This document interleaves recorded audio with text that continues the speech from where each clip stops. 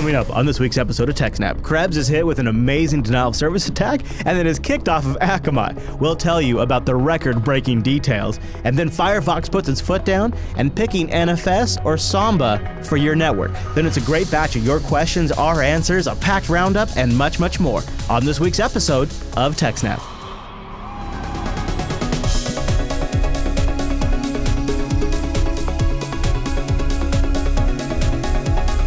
Hi, everyone, and welcome to TechSNAP. This is episode 286 of Jupiter Broadcasting's weekly systems network and administration podcast. We stream this episode live on September 29th, 2016. This episode is brought to you by our three fine sponsors, DigitalOcean, Ting, and IX Systems. I'll tell you more about those great sponsors as this here show goes on. Oh, the Jupiter Broadcasting downloads, live streams, and all that business. Well, that's brought to you by Scale Engine. Go check that out at scaleengine.com. My name is Chris, and joining us every single week is our host, the admin, the tech, and the teacher, Mr. Alan Jude. Hello, Alan.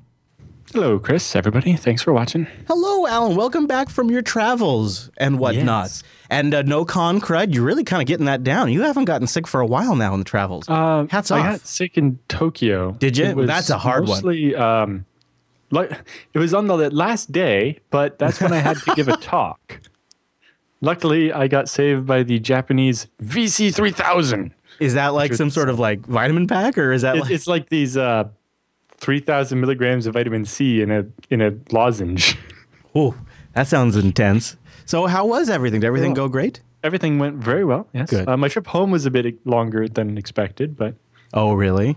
Yes. So I flew from Serbia to England, which is like a 2-hour flight, and got there at like 12:30 to find out that my flight home, which was supposed to be at 6 o'clock, had been delayed a couple of hours. Oh. It's like, okay. And, you know, there's a flight earlier at 3 o'clock that we could rebook you on, but all the good seats are taken. And did you have your laptop with you so you could Yes. get... Okay. And I had lounge access, so I was like, you know what? I'll just wait a little bit longer. Because so many people have rebooked, it means I'll probably get upgraded to business class anyway. And I was like, that would be awesome, right? So I'm like, okay, I'll just, go to the lounge. So I, finished getting across, from Terminal 4 to Terminal 2, which is quite a trip at Heathrow. Yeah. And then you go through security, and then you go under the runway and down 1,000 miles away to the other part of the airport. Yeah. Did you walk that whole thing? Yeah. Okay. And then, from Terminal 4 to Terminal 2, there's a bus. Okay. But once you go through security, walking to the actual gates is a long, long way. Anyway. So I go and finally get there, and, I got my $10 meal voucher and spent that on chocolate bars. Good. Yeah, that's the perfect fuel for that kind of stuff. I was going to have free food in the lounge. So what I wanted was a bunch of British chocolate bars where we don't have this kind in Canada. So I bought a bunch of those to bring home with me. The double-decker there? Yeah. Nice. Don't have that in Canada. So I bought a bunch to bring home with me to spend my $10 meal voucher. 'Cause in the lounge, they had free food all day, right? And better than mostly what you could buy at the restaurants. And so were you able to eat and have connectivity? Were you able to that's nice. Better Wi-Fi, comfortable chair. Yeah. I had a shower. Oh.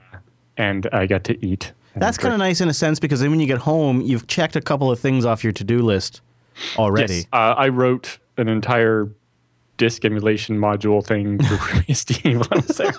Yeah, there you go. Now that's checked off the list. No, it wasn't 10 Canadian pesos. It was actually 10 British pounds, which is like $15 American. Oh, okay. Okay. Although it's always $10 in the local currency, which I think, well, I guess in a couple places it would be slightly different, but like it would be $10 in Canada, it'd be 10 US dollars in the US, and 10 pounds in Britain, and probably 10 euros in Europe. It would have to be a lot more than that in Serbia, because a 10 is like a penny there. But anyway. And so you probably walked away with a lot of great experiences and some stories for BSD Now and whatnot? Yeah. So anyway, instead of landing at 8 p.m., I landed at 2 a.m. After the comedy of errors that happened with the flight. Wow.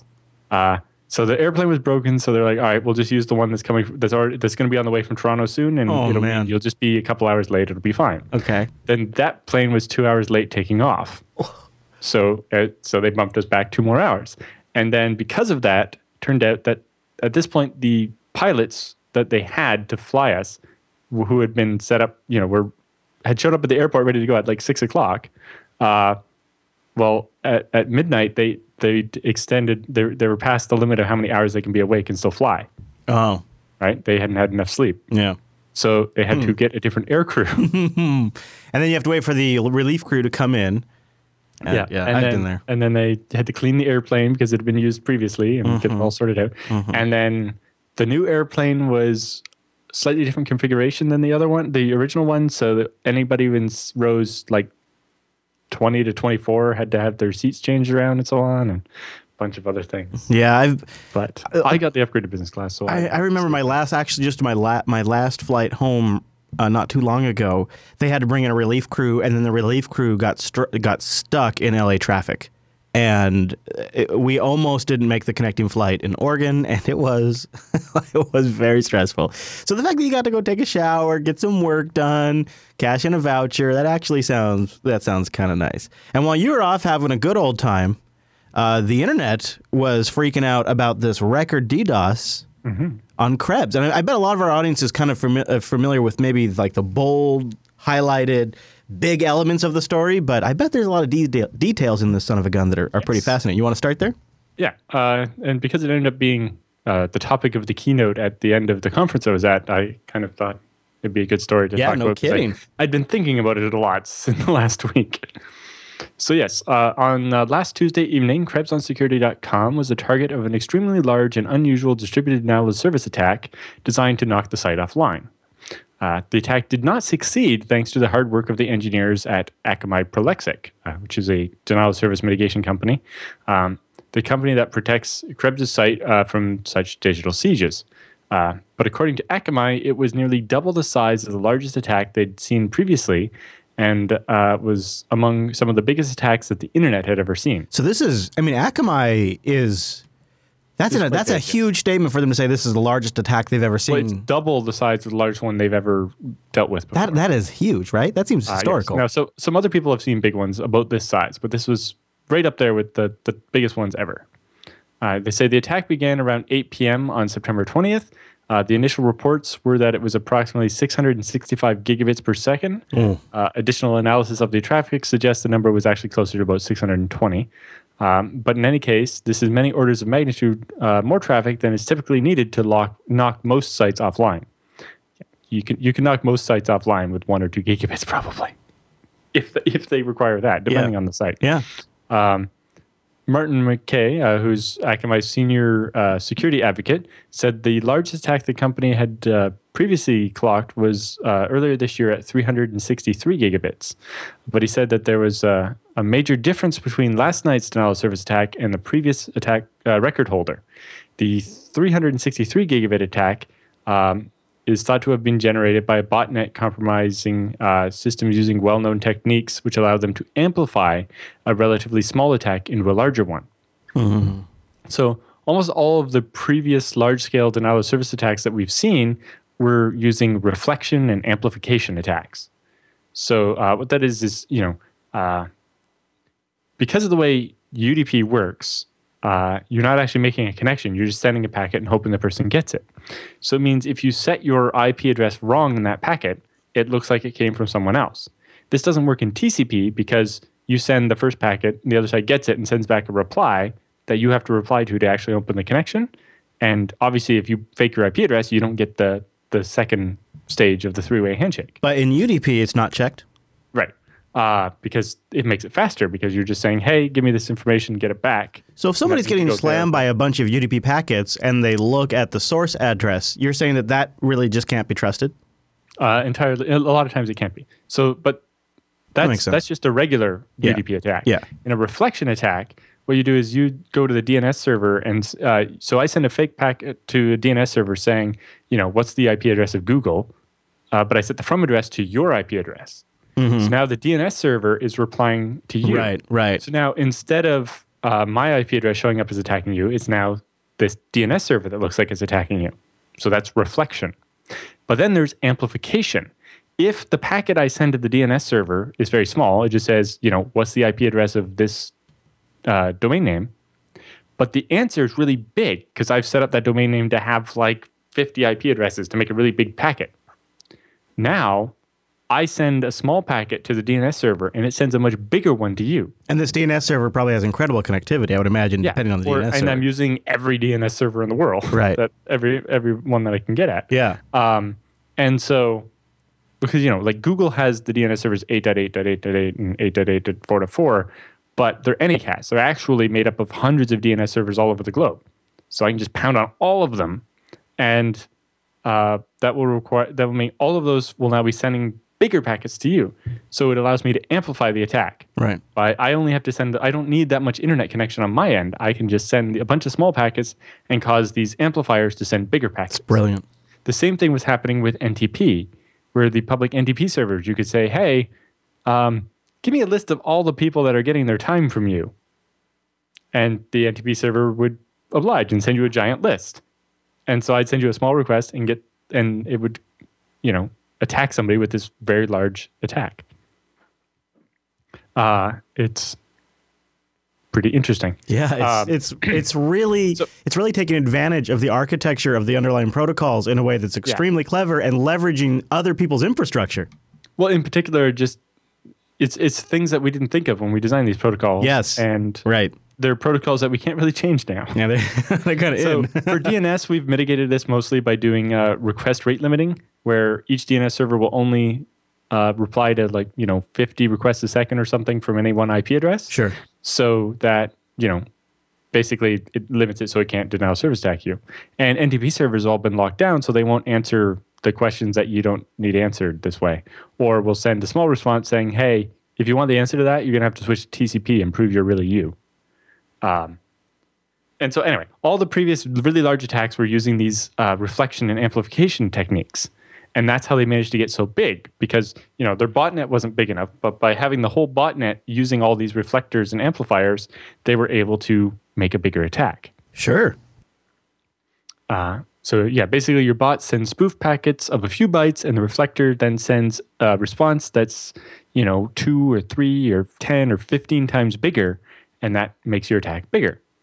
And the interesting there is that not only does that attack obviously harm the victim who's getting all these packets, but it really hurts the reflectors as well. It was really interesting to see this when they were targeting the NTP stuff built into switches and routers and servers, like in the IPMI interface, or the ILO or DRAC interface built into a Dell server.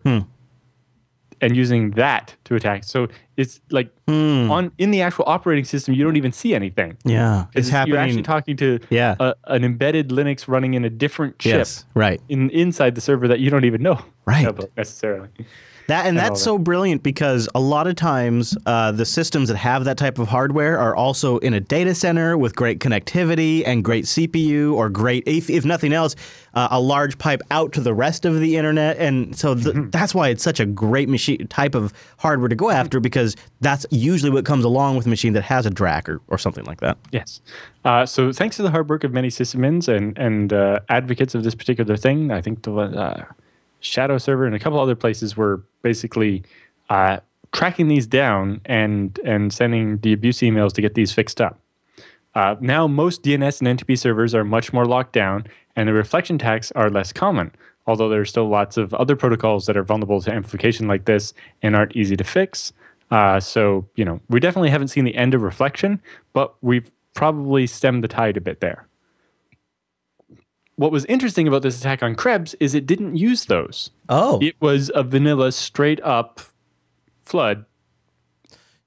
Really? Yeah. And they didn't. So why I'm surprised by that is because of the volume the attack was. It seems like it would have to come from either. Before that, nobody thought that they could get that big without using reflection. Yeah, because you would need the speed and you would need the connectivity of those systems. Or you would just need an insane number of machines, right? I mean, that's the two ways to do it, right? Yeah. So they say, in contrast, the huge assault this week on Krebs' site appears to have been launched almost exclusively by a very large botnet of hacked devices. Oh. According to Akamai, none of the attack methods employed on Tuesday night's attack on Krebs relied on amplification or reflection. Oh. Rather, many were garbage web attack methods that require a legitimate connection between the attacking host and the target, including just regular GET requests or post floods or just SYN attacks. So all the really classic kind that normally they wouldn't be that effective because you couldn't be big enough. Mm-hmm. But in this case, they had so many of these hacked devices that they were able to make this huge attack. Geez, I wonder if this is going to be more of a problem as more just little crap devices get internet connections. Yes. There are some indications that this attack was launched with the help of a botnet that enslaved a large number of hacked so-called Internet of Things devices. Yeah, there you go. Including routers, IP cameras, and digital video recorders, DVRs. Oh, yeah.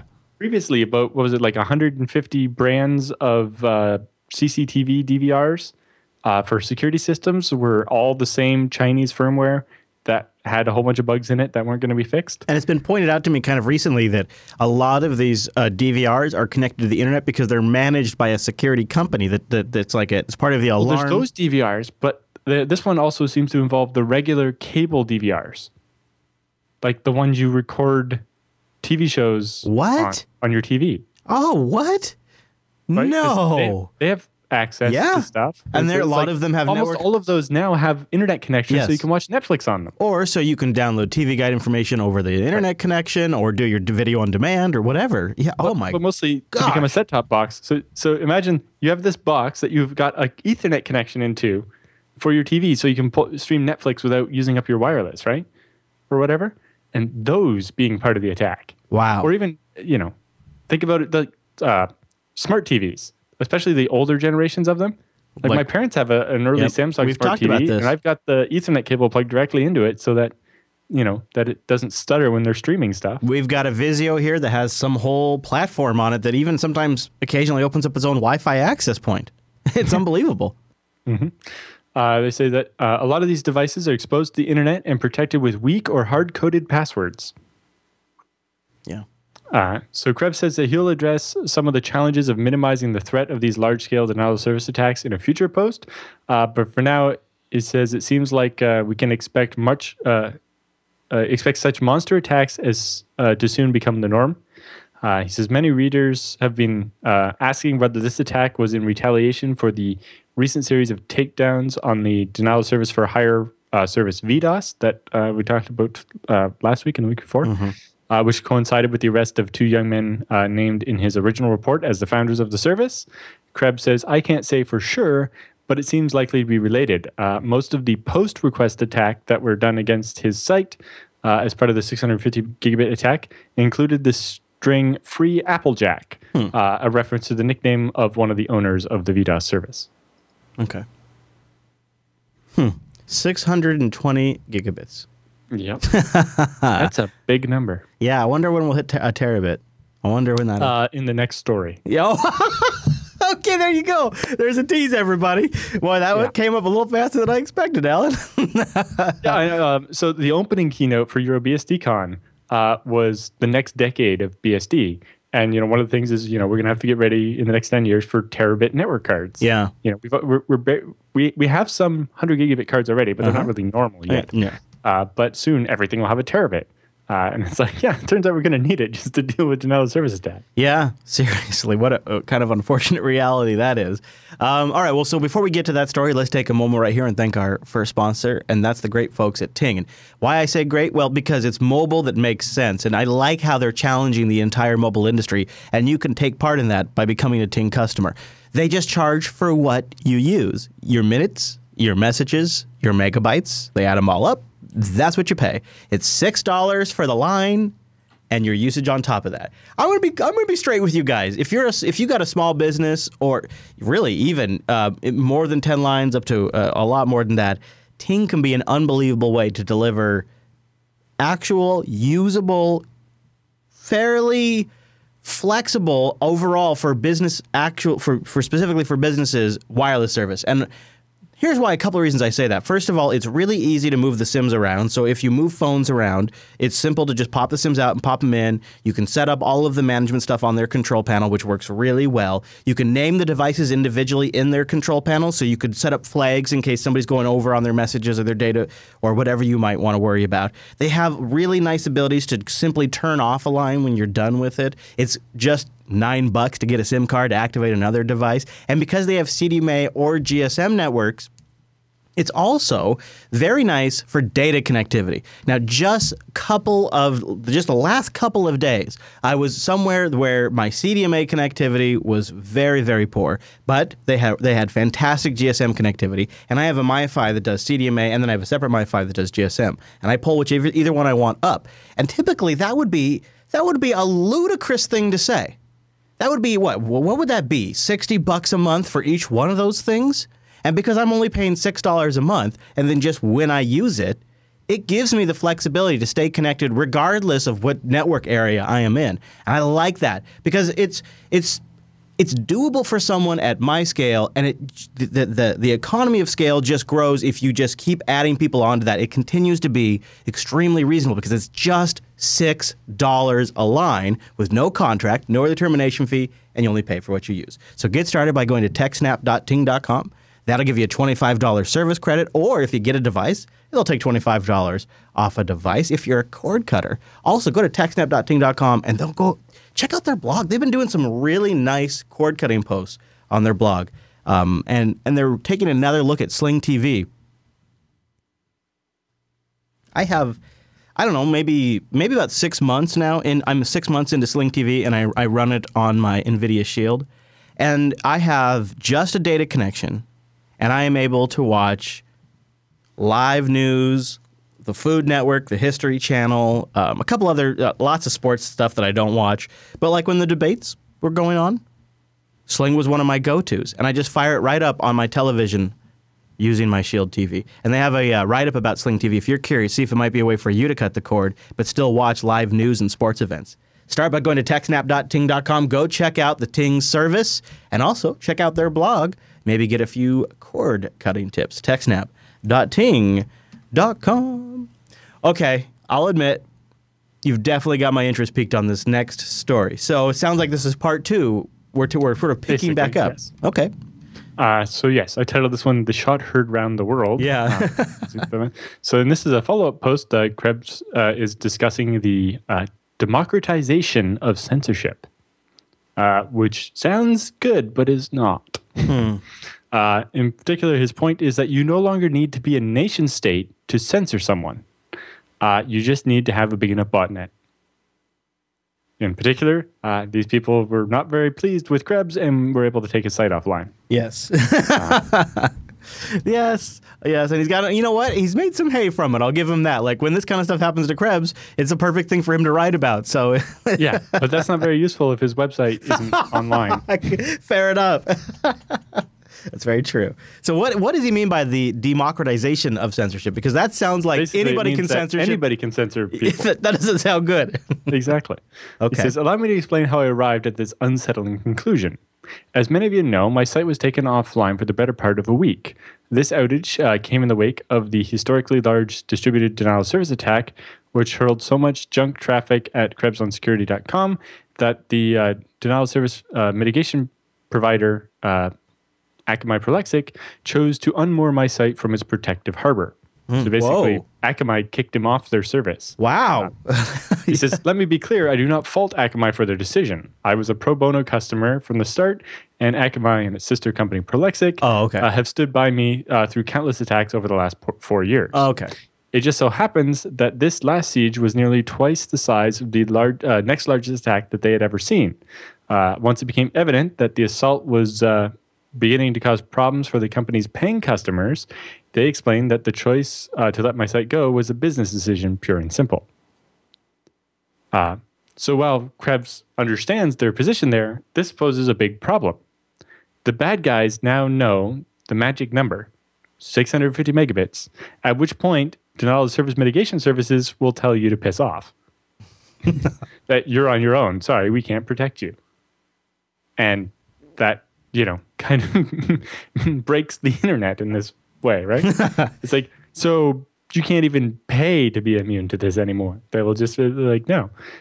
Normally you have your ISP, and you have your site there. Right. You get denial of service attack, and the site, your ISP shuts you down and saying, sorry, you're affecting our other customers. We can't do this. And then you're like, okay, I'm going to go to Akamai and have them protect me from this. But now the attack is so big that even Akamai is turning you away. He says, nevertheless, Akamai rather abruptly informed me that I had until 6 p.m. that very same day, roughly 2 hours later, to make arrangements for migrating off their network. His main concern, or Krebs' main concern at the time, was making sure his current hosting provider wasn't going to bear the brunt of the attack when the shields fell. To ensure this absolutely would not happen, Krebs asked Akamai to redirect his site to 127.0.0.1, effectively relegating all traffic destined for Krebs on security into a giant black hole. And he goes on to describe that process. But it says, today, I am happy to report the site is back up, this time under Project Shield, a free program run by Google to protect journalists from online censorship. And make no mistake, denial of service attack, particularly those the size of the assault that hit my site this week, are uniquely effective weapons for stomping on free speech for reasons I'll explore. I do think that's what DDoS attacks are probably the most used for, is a a lazy, pathetic way to stifle the speech of the site. It's so they feel so juvenile. And as somebody who's been the source, or not the source, the destination, the target, of DDoS attacks, it just always feels so petty. Like, really, that's the best you could do? Okay. You don't have anything better to do? Yeah, exactly. But this raises another question. What happens when the bad guys find the magic number to perform a large enough attack to disrupt Google? You know? Well, it's almost like the challenge has been issued to all of the botnets of the world. Is that possible? Yes, I think so. Yeah, especially I guess if you could make the software crash, or you could confuse the software. Well, not just that, but even Google only has so much network capacity. Yeah, they have a lot though. Sure, they have a lot, but do they actually have more than some other people? Well, my understanding about Google is one of the most aggressive things they did very early on is they bought up a lot of fiber connections, so they own the connections between their data centers. But those fibers have a speed limit. Yeah, and routers can get overloaded, and when you start, and we've also seen we've seen how if you take out an area of the Google network, it can actually impact other areas of the Google network too. So you never really know where there could be a vulnerability, a soft spot where you poke that and it's all of a sudden a house of cards.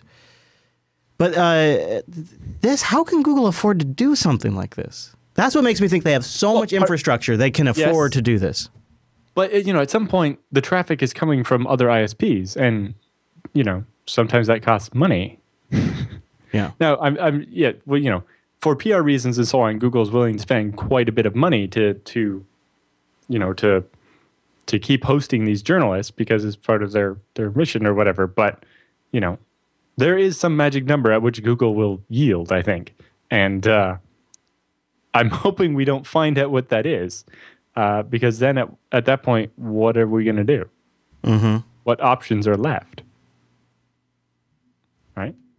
Yeah, I don't know. This was actually the topic of the closing keynote at EuroBSDCon last weekend. Fascinating. Sadly, there's no video recording of that because it didn't work out.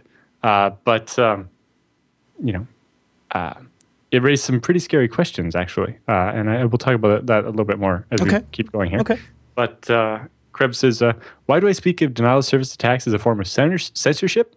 Quite simply because the economics of mitigating large-scale denial of service attacks do not bode well for protecting individual users, say nothing of independent journalists like Krebs. Interview with the Boston Globe, the Akamai executives said the attack, if sustained, likely would have cost the company millions of dollars. In the hours and days following the site going offline, I spoke with multiple DDoS mitigation firms.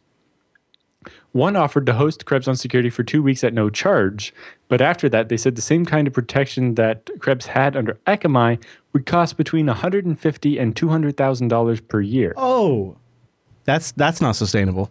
And then Krebs goes on to talk about some of the other issues with that, and just musing about starting a charity and Kickstarter and so on to try to raise money to basically set up something like this that is protected and at those kind of rates, and then offer the hosting to a bunch of different people who are basically endangered in that same way, and try to deal with it. But that's just amusing at this point. Then he also points to a recent post by Bruce Schneier, saying earlier this month, noted cryptologist and security blogger Bruce Schneier penned an unusually alarmist column titled "Someone is Learning How to Take Down the Internet." The link is in the show notes. I remember that. Citing unnamed sources, Schneier warned that there was strong evidence indicating that nation-state actors were actively and aggressively probing the internet for weak spots that could allow them to bring the entire web to a virtual standstill. Someone is extensively testing the core defensive capabilities of the companies that provide critical internet services. Who would do this? It doesn't seem like something an activist, criminal, or researcher would do. Profiling core infrastructure is common practice in espionage and intelligence gathering. It's not normal for companies to do that. He says, furthermore, the size and scale of these probes, and especially their persistence, points to state actors. It feels like a nation's military cyber command trying to calibrate its weaponry in the case of cyber war.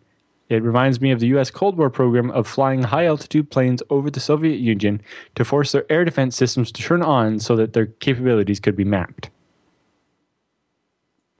So he says, what exactly was it that generated the 650 gigabit attack against Krebs' site? Was it a space-based weapon of mass destruction built by and tested by a rogue nation-state or an arch-villain like Spectre from the James Bond series of novels? If only the enemy were that black and white. It says, no, as I reported in the last blog post before my site was unplugged, the enemy in this case was far less sexy. There's every indication that the attack was launched with the help of a botnet that has enslaved a large number of hacked so-called Internet of Things devices, mainly routers, IP cameras, CCTV systems, and digital video recorders that are exposed to the Internet and protected with weak or hard-coded passwords. Most of these devices are available for sale at retail stores for less than $100, or in the case of the routers and some DVRs, are actually shipped by ISPs to their customers. Right? Like a lot of people's DVR comes with their cable subscription, and a lot of routers now do as well. And so when users don't even have a choice of which one they're using, it really raises the question, well, who's responsible for the security of that router? Right? Yeah, I guess so. Yeah. And is there some sort of like expiration date that they should put on there, like you do food that you buy at the grocery store? No updates, no longer after this date. Well, the biggest problem is that most of these don't get any updates ever. Yeah. Or right? Users have no idea they need to be updated too. Mm-hmm. Some readers on Twitter have asked why the attackers would have burned so many compromised systems with such an overwhelming force against Krebs' little site. Right? They probably didn't need 650 gigabits to knock Krebs' site offline. Mm-hmm. After all the reasons, the attackers showed their hand in this assault, exposing the internet addresses of a huge number of compromised devices that might otherwise be used for actual money-making cybercriminal activities, such as hosting malware or relaying spam. Surely network providers would take that list of hacked devices and begin blocking them from launching attacks going forward. It's like, while we'd like to think that the hacked devices will be secured after this because we've figured out where they all are, the reality is that they probably won't be.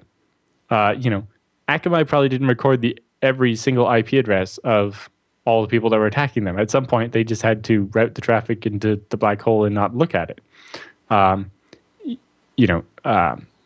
Even if there was a firmware update to fix these devices that were being hacked, how often do people update the firmware on their IP cameras or their DVR? Yeah. Or even know that there is such a thing or how to do it? Yeah. Yeah. In some cases, the cable companies might be able to help push firmwares to routers and DVRs. Yeah, maybe they do like behind the scenes if you're lucky. Right. But to routers, I almost kind of doubt it because the risk and the support cost of knocking people offline seems like it'd be too prohibitive. We wouldn't do it. And the cable companies do have some incentive to do this now because those attacks are using up their bandwidth and costing them money. Yes. Whereas outside of that, a lot of times they don't have any incentive. When the attacks were smaller, when the amount coming from each device was small enough before, there wasn't really any incentive for them to try to fix it. And the biggest thing is that, a lot of the Krebs in the article talks about, BCP38 and ISPs trying to block spoofed packets. And it's like, while that is great, and we kind of want to do that, there are a couple problems with it, but we want to do it. The bigger problem is that these guys weren't using reflection or spoofing at all. It was just a straight up attack. And so even if we got all that done, it wouldn't help in this case. And then the other thing is that in the end, even if ISPs notified their customers that they were part of this attack, right? If everybody who had one of these compromised devices got a letter in the mail from their ISP saying, something in your house was used, it's like, well, everybody's behind NAT, right? So it's like, how do you tell which of your Internet of Things device was used in the attack? If you're just a regular person and you don't know how to use a protocol analyzer, or even if you do, if the attack's not happening right now, then how do you know if it was your DVR or your smart TV or your thermostat or your refrigerator that was actually being used to attack Krebs? Yeah. Or worse, if it's your router, then you're running your protocol analyzer inside your network and you don't see anything because it was all happening on the outside. But the bigger problem here is even if the ISPs could send a letter to the user's not going to know what to do.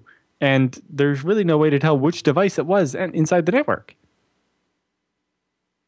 And so the chances of this getting fixed very easily are pretty low. Yeah. And if we thought the 650 gigabits was enough to make almost any site kneel to the attacker, OVH.net, the big French ISP, like server hosting company with huge amounts of bandwidth, reports a botnet of almost 150,000 CCTV systems, cameras, and DVR units, each with a network capacity somewhere between 1 and 30 megabits of upload. Started attacking their network and hit a peak of 1.1 terabits per second, or 1,100 gigabits per second. There it is. And they estimated the capacity of that botnet to be over 1.5 terabytes. But the whole botnet wasn't being used at that time. And you tell me this is made up of mostly embedded equipment. Yeah. And so, it's just everybody's home internet connection has got a couple of megabits of upload now. Yeah, and if you just take 150,000, if some of these devices, there are millions of them. And they've got decent enough ARM processors and decent enough network connections in them. Some of them are probably even gigabit connected now, right? Mm-hmm. now, most people's, it's mostly rated by rate limited by people's upstream connections, which are usually, even if you have FiOS with like a gigabit of download, you usually only have maybe 20 or 30 megabits of upload. Just enough people with 1 megabit of upload. And all of a sudden, crazy. Yeah, how are you going to ever... Yeah, geez. This seems like a huge problem that's just going to get worse. Yeah, and the problem is we would have had to solve this 3 years ago. Yeah. By when these devices were created. So what I want to do is I want to put everything on the network. Even if every new device that was released after today wasn't vulnerable to anything somehow, which just isn't possible, we would still have this problem going forward for the next how many years. But yeah, 1.5 terabits per second. That's a lot. Yeah, it is. Holy smokes. So yeah, Krebs says, I don't know what it will take to wake the larger internet community out of its slumber to address this growing threat to free speech and e-commerce. My guess is it will take an attack that endangers human lives, shuts down critical national infrastructure, or disrupts national elections.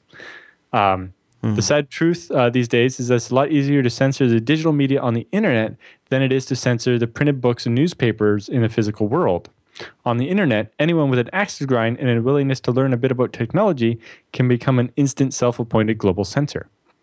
It's kind of interesting because the internet was democratizing stuff by allowing anybody to put information out there without having to own a newspaper.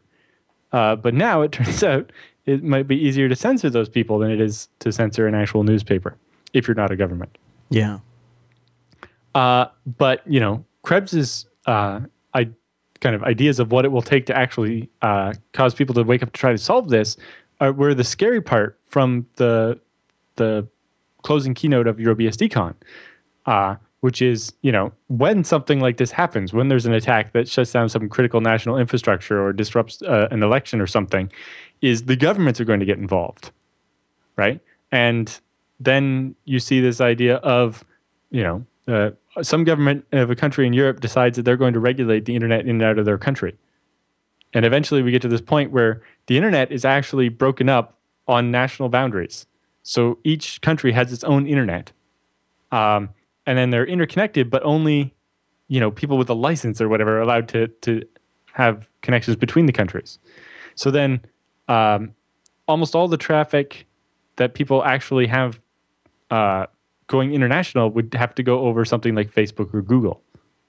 And really, if you look at the internet now, it is almost that way, right? If you're using Facebook, you're actually talking to a server likely in your country or nearby. And then the message is relayed across Facebook's network to get to the person in the other country. And same with CDNs, right? That's the whole point of a CDN. It's what Scale Engine does.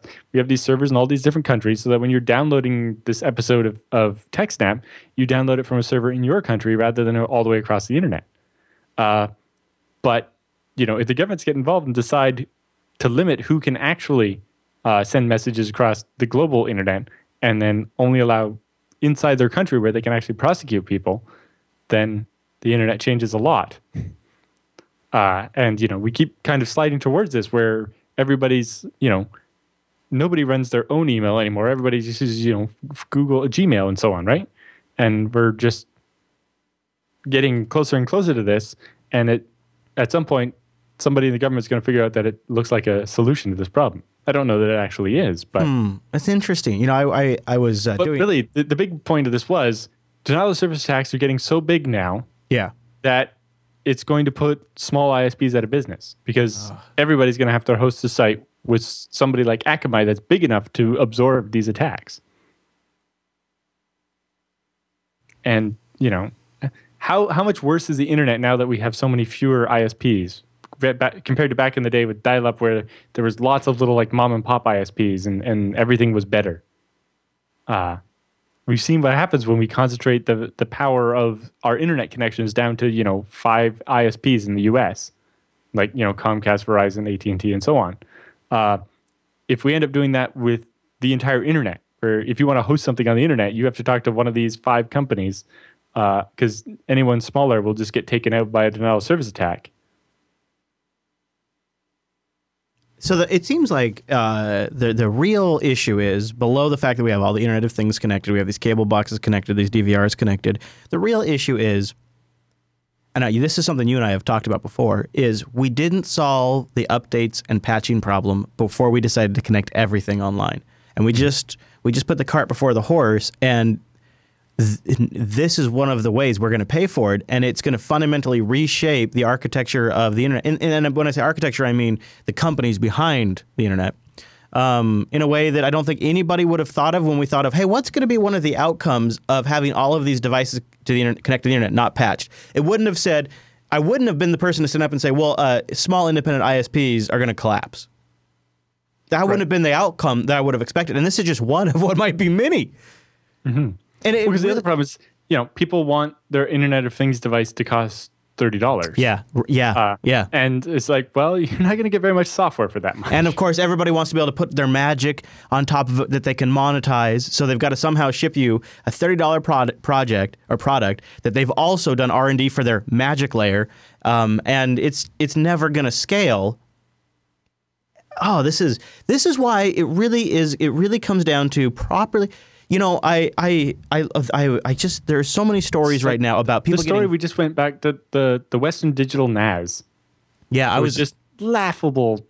It's like, who thought this stuff up? Yeah, you mentioned who wrote this code. You mentioned the elections. The guy that runs the Department of Homeland Security was testifying yesterday to Congress, and he said that there's now been 17 states that have asked for federal support to boost up their websites, to prepare their websites for cyber attacks. And what strikes me about it is if you really just patched your crap and really got everything up to date that way, that would be such a huge leap forward in security for everyone.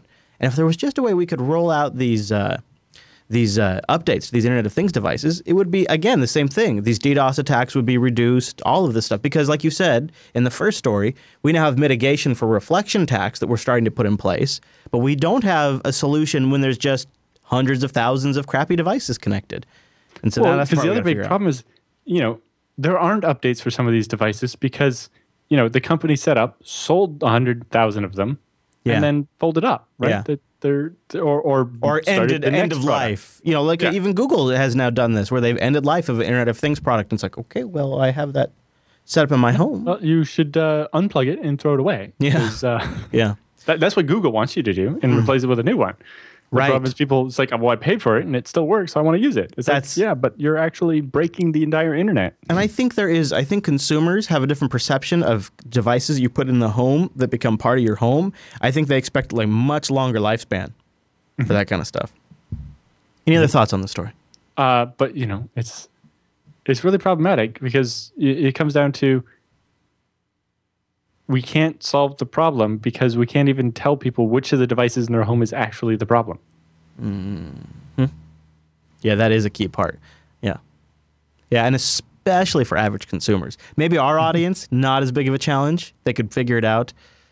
Regular people that are buying these things at Lowe's and Walmart and Amazon. Well, you know, people don't even fathom the possibility that their TV is being used to attack people.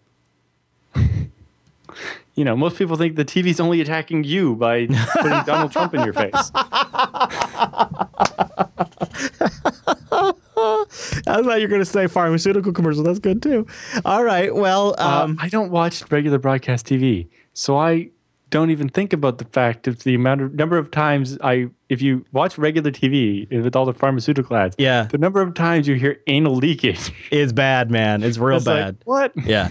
Yeah, when you watch the nightly news here in the States, it's literally all pharmaceutical commercials some nights. It's so bad.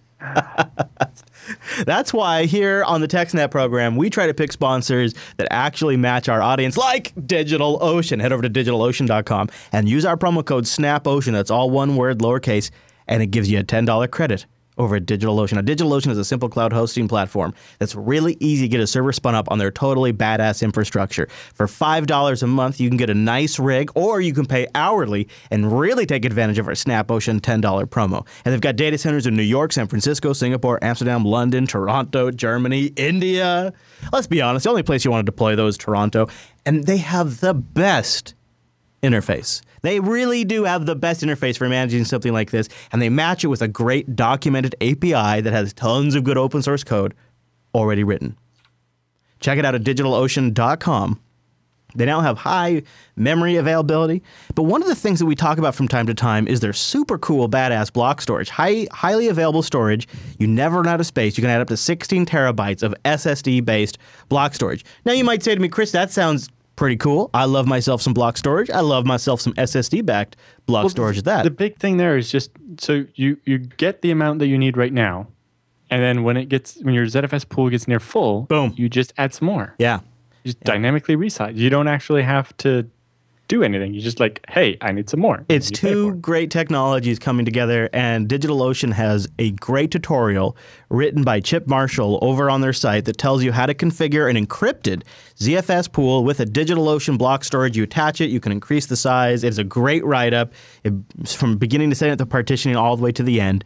That might just be something you could use our promo code to just try out, play around with some really great technology, and then set it up in production. And don't forget about their private networking, where this could get even just if you have a back-end database or a back-end storage system and you want to communicate with front-end servers, private networking is perfect for that. Doesn't count against transfer, anything like that.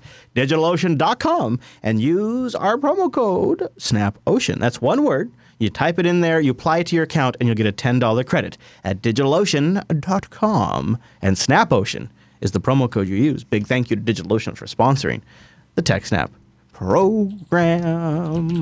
Yeah, I kind of like the idea of playing with the block storage more and more, Alan, for different little projects I have. I have an MB server running up there right now, and that could be kind of perfect for that. Well, the nice thing is that you basically size it and don't pay for more space than you need. Yeah. But add space as you need it. Yeah, and you can also add RAM, or there's other nice things you can turn up as you need it too.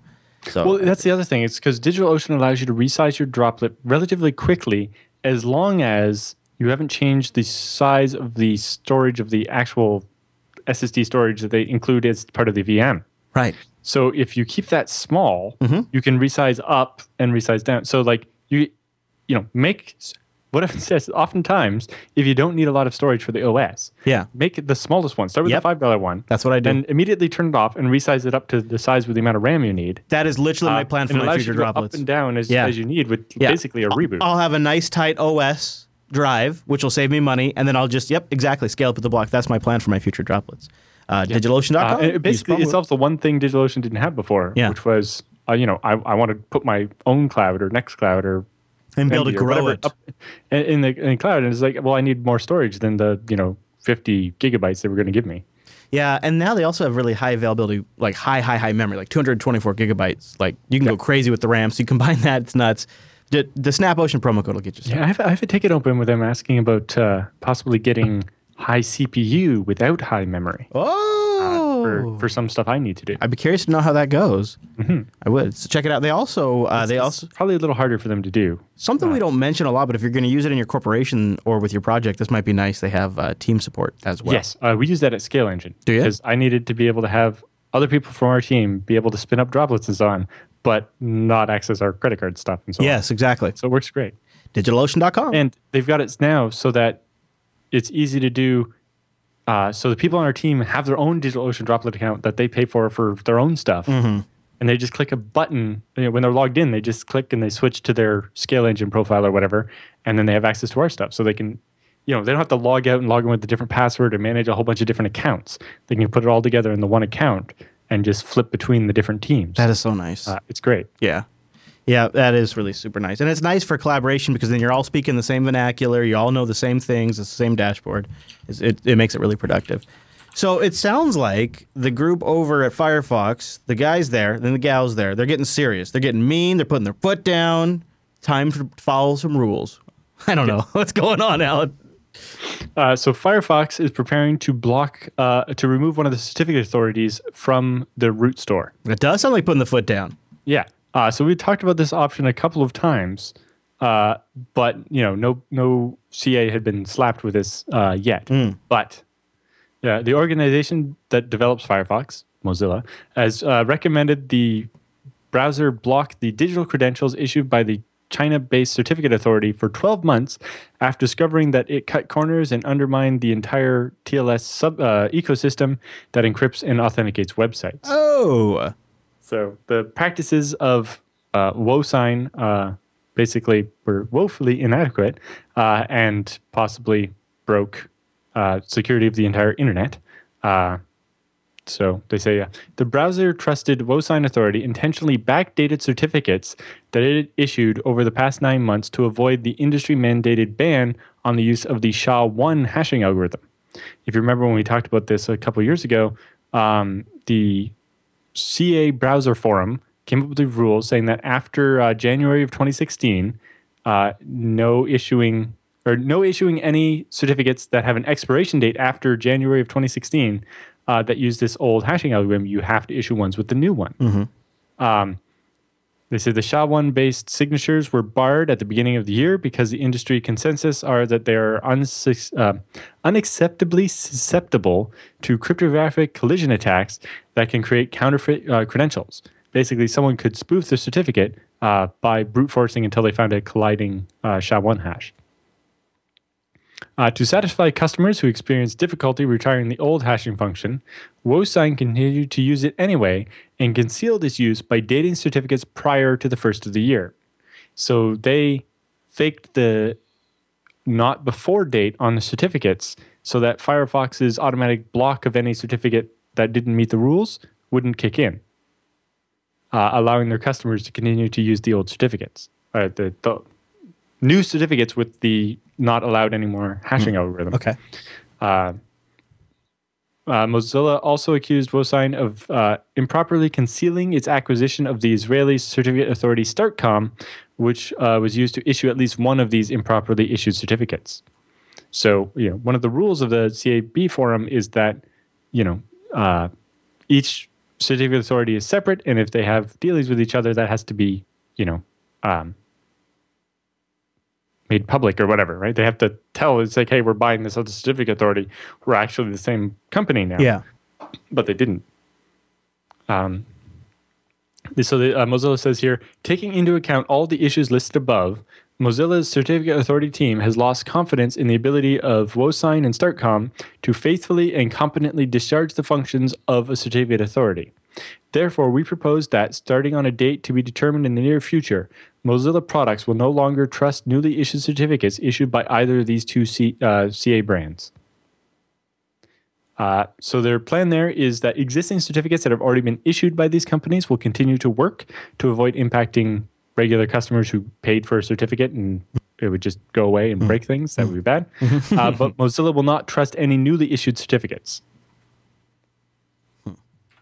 So for at least the 12 months after a date to be determined quite soon, these companies will basically be out of business. They won't be able to sell certificates. Well, they'll still be able to sell certificates, but they won't work in Firefox. Yeah, and I'm guessing that other browsers will probably follow suit. And if that happens, then nobody's going to want to buy a certificate from these people anymore, right? Who would want to, even in Firefox? I mean, that's just... Yeah, exactly. WoSign's practices come under scrutiny after an IT administrator at the University of Central Florida used the service to obtain a certificate for UCF.edu. He soon discovered that he was mistakenly gotten a certificate for www.ucf.edu. So basically, the process to verify that you actually control the domain was not very strict. In fact, the one that WoSign came up with is if you can answer our query on whatever port number you pick, we'll trust you. So by being able to listen on a random high port number, he was able to get this certificate. To verify the error wasn't isolated, the admin then used his control over a subdomain of GitHub, his username.github.com and username.github.io, to generate certificates for github.com, github.io, and www.github.io. When the admin finally succeeded in alerting WoSign of the improperly issued GitHub certificates, WoSign still didn't catch the improperly issued University of Central Florida certificates and allowed it to remain valid for more than a year. So when the admin tried to contact WoSign, he basically got nowhere, and he had to basically contact Google and get Google to contact the CA. And Google has some weight. Yes. And while they fixed the ones that they got told about, they didn't then go and look and make sure nobody else had already done this and find the other ones that the admin had previously done, which is one of the things you're supposed to do. For reasons that aren't clear, Mozilla's final report doesn't actually make explicit mention of the certificates involved in the GitHub and UCF domains that are documented here in August. So, Mozilla wasn't even holding that particular incident against them necessarily. So the Mozilla report highlights a whole bunch of issues. I've picked a couple of interesting ones here.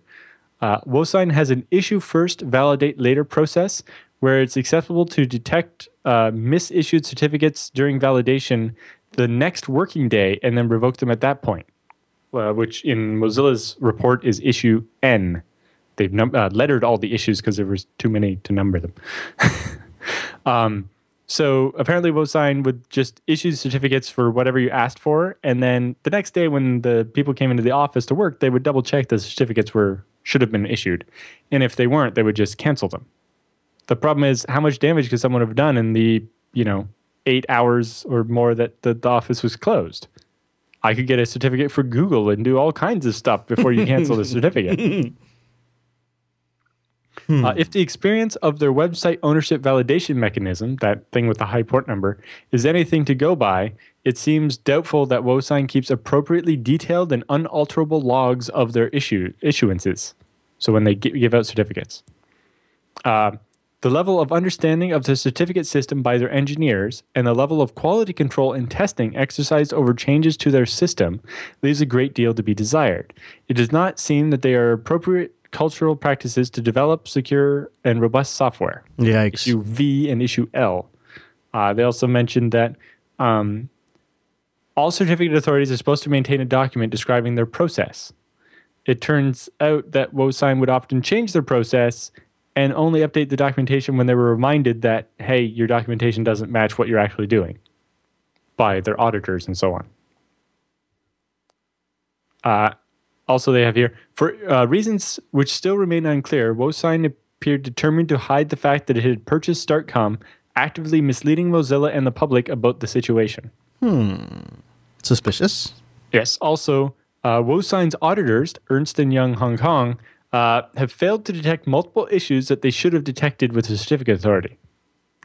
So the audits they were having done were not good enough either. Although that in particular might have been a problem with the auditor. Although the fact that WoSign gets to pick who their auditor is might be a problem as well. Anyway, So Google has a report that they issued, which is a Google Doc here I've linked. And they also have a wiki page where they kind of break down each of the different issues and have the details about them. And then WoSign has their response, which mostly seems their way to try to solve this is that they pushed all of their certificates that they issued during 2015 and the first half of 2016 through to Google's certificate transparency servers, which basically means every certificate they issue, they'll post to this Google server and one of their own. And it's an unalterable log showing every certificate they issued, and it's basically a way to see what they're issuing and make sure that it's not for domains that they're not supposed to be issuing certificates for and so on. But that's probably too little too late at this point. But the full response from WoSign is also linked as a PDF in the show notes. Well, nice breakdown, Alan. Thank you. Mm-hmm. That was, geez. Yeah. So what a maybe mess. this, if especially after just buying StartCom, if it basically means this puts StartCom out of business because they won't be able to issue certificates anymore, that will, I'm sure the people that owned StartCom and sold it will be kind of disenfranchised to feel all their hard work get destroyed. Mm-hmm. But also, this might get other certificate authorities to finally snap into shape when, one of their competitors actually gets the hammer dropped on their head. Yeah. Look at them, and I would bet if I was going to put money on it, which I would, if I was going to put stake on it, I would bet a stake that Google will follow suit. Yep. Yeah.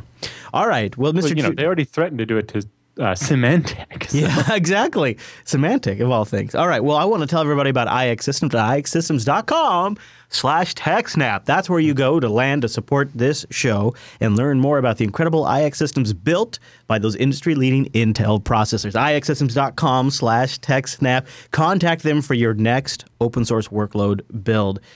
Dig around on their site, take a look-see, and then when you get there, also turn over to their blog for a bit. They have some interesting stuff about compression and deduplication. If you want to read this, I like the title. It's Data and Compression and Deduplication Demystified. And this is a nice one written over on the IX blog. For any of us who want to do this kind of stuff, I think you can check out the IX blog and find all kinds of cool stuff, like events are often posted over there as well. And then dig around their site and learn more about the offers and the services.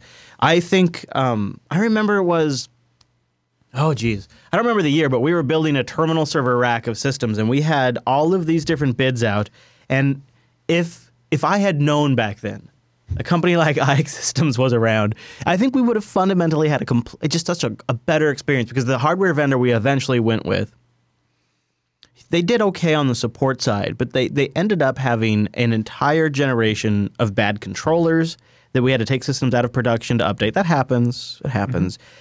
But we were also bid on those same servers by an entire bad generation of tape backup drives. This is back in the day. And it left us with this constant juggling act of bringing systems down to fix them and having this really, really poor experience where they were pointing the fingers at each other for, it's the hardware vendor, it's the software vendor.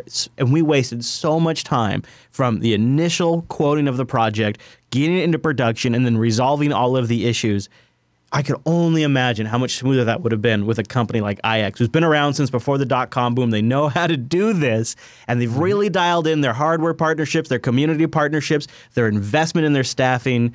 I'm not just saying this. That's why crazy guys like Alan Jude over there, who actually care about these things, go with IX. Yes.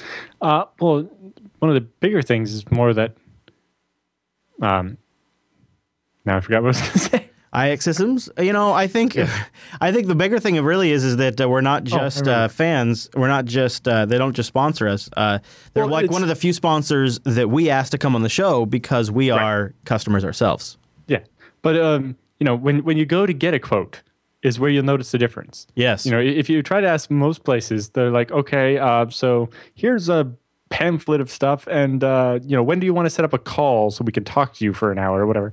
It's like, you can call IX and talk to them, and oftentimes it's the best way to get it done.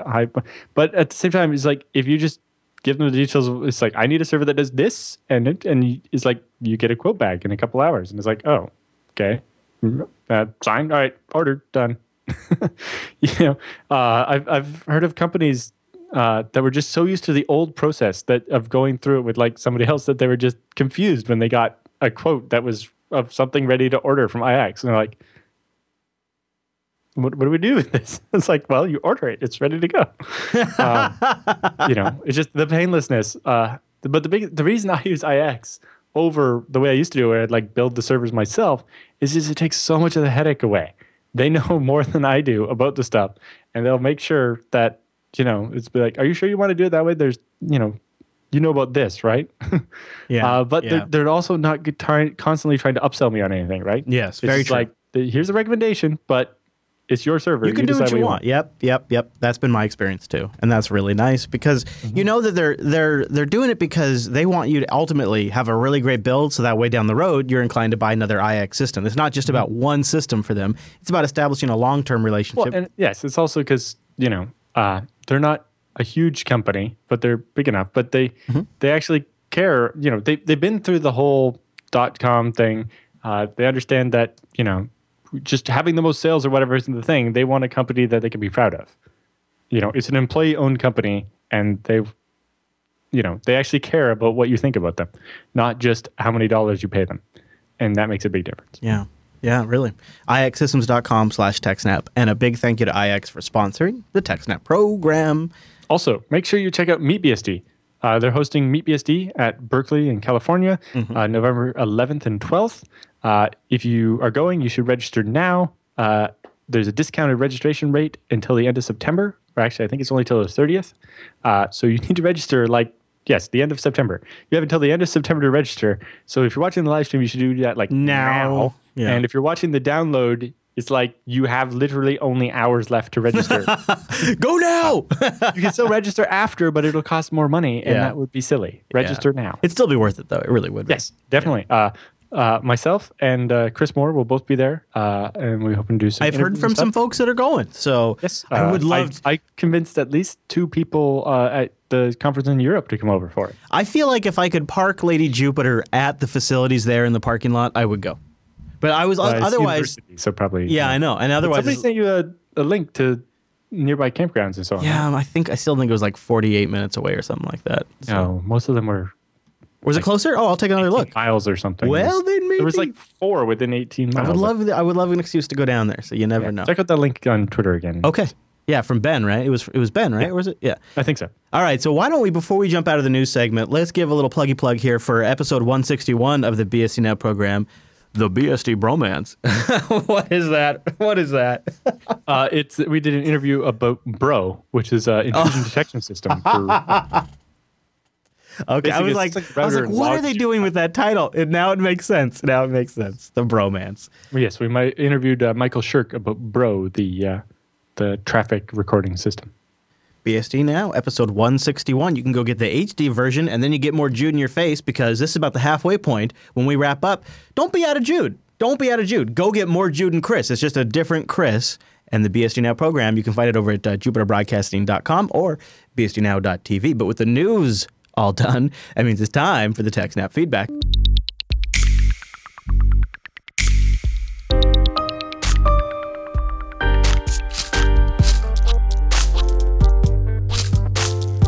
Thanks for sending your emails to TechSNAP at jupiterbroadcasting.com or popping that contact link at the top of the JB website. Or maybe you started a thread in our subreddit at techsnap.reddit.com. Jens writes in with our first one about backups. He says, hey guys, I love all the shows. I listen to the all RSS feed, and I was interested in your opinion on backup software. I've already looked at Bacula and BearOS and Dervish as well as rsync. What are other solutions that I maybe could look at? And what are some of the ones you're using? My environment is very diverse. 2 free NAS, of which one is being moved to an offsite, and another to a central server. He wants to be able to control the backups across these guys. He has the one Linux netbook he needs to back up, a one Linux PC he needs to back up, a one Win 7 netbook, a one Win 7 10 notebook, and a Windows 10 PC, which might do dual boot later. And hopefully, if he gets them to run maybe a 32-bit Linux distro on there or a BSD distro, he'd run that on the notebook. So he wants to know something that will run across a pretty diverse, like FreeNAS potentially, notebooks running BSD, Linux, and Windows. And he says, greetings from cloudy Germany. Mm-hmm. Bacula definitely has quite a few advantages for that because that was my they first. have a client He says that will he's work. tried it, and I'm wondering. Well, he says he looked at it. I don't know if he tried it. It can look a little daunting to set up, but it's really not that difficult. No, I've done it a few times, and come on, if I can do it, you guys can do it. I haven't done it that recently, but I know people have, and it's probably the easiest one. Yeah. Because it has the cross-platform file director for all of the or file daemon for Linux, Windows, Mac. Yes, and it does BSD. the bare metal restore, which is very nice. Now, that's kind of a shame. Because rsync isn't really a backup, although I was about to mention cheat with snapshot and so on. I was about to mention backup PC because really for backup PC to work, all you need is a Samba share. And if you can share out the files that are important to you or let it connect over SSH and rsync, it can back them up. And backup PC gives you a web interface to restore them. And for me, I've always been the kind of person I don't really want the OS. I don't even want my applications. What I really want is the data, and when I have to reload a system, I'll just reload it with the latest OS, the latest applications, the latest drivers, et cetera, and I'll remove my data back onto the rig, import into the applications, good to go. And so Backup PC was always a great application for me because it focused on data, it focused on deduplication, and it was really kind of elegant, but it hasn't been updated officially. The last release was on January 11th, 2015, which is... Right. Yeah. So I think both of us would say, and I hate that we always answer it this way, but legitimately, we both independently, like many, many years before I knew this man, Alan Jude, I was deploying Bacula because it was just a great, and I was deploying Bacula after I had experience with a lot of other enterprise backup systems, and everything from Tivoli to, of course, Backup Exec, NT Backup, but all of like the different variations on those system tools that were huge enterprise costs that my clients bought or banks bought. At the end of the day, when it was on me to deploy a backup system, when it was like this is this guy's choice, and if we lose data, it's his fault.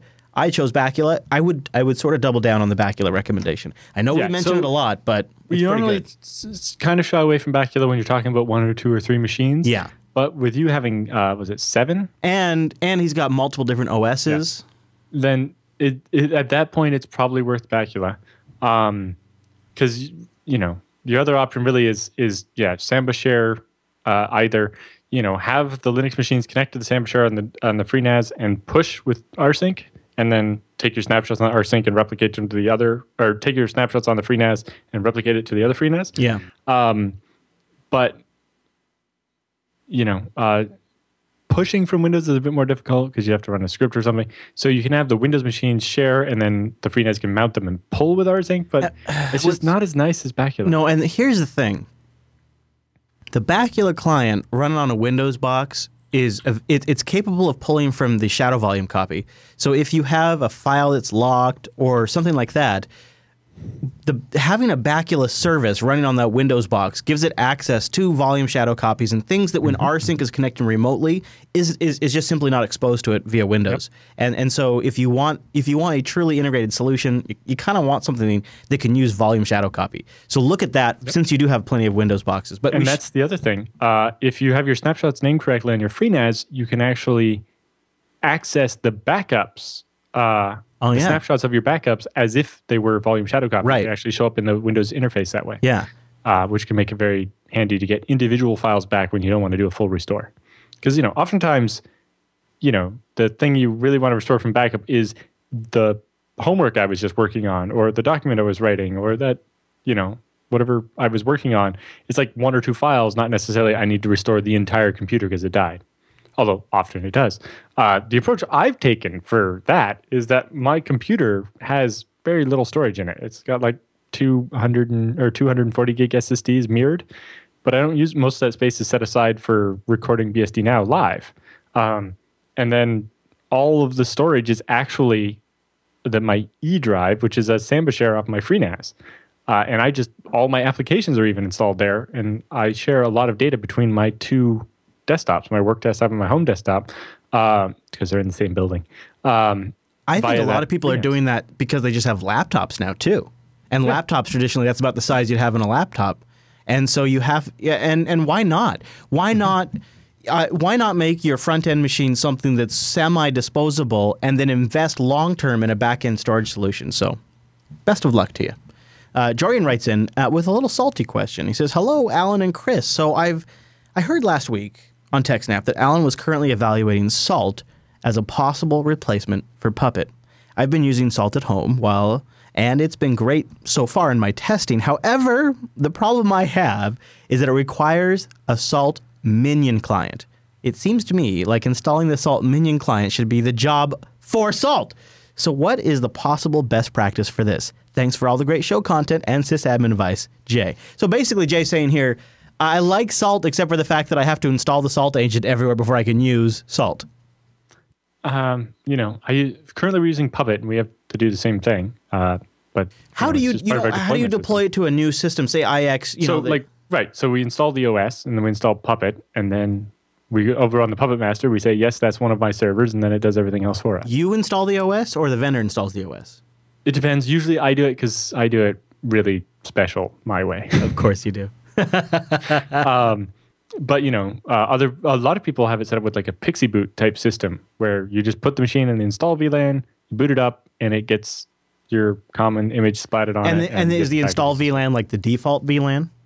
Like so, not usually, because we wouldn't want to accidentally boot something and overwrite the OS. If you're in the install VLAN and you boot, you're Pixie booting and you're getting your disk. How do you get a new system that you've never touched before in the install VLAN? Usually by just configuring the switch to put the port it's in. Okay. Oh, yeah, sure. So you know which port it's plugged into in the data center. It depends, where it's going. I mean, obviously, this seems like a job for your default install image. Right. But Ansible, which is an alternative to Salt and Puppet, is more of all you really require is having like SSH and Python on the remote server. But then again, it's like, isn't installing Python the job of the management system?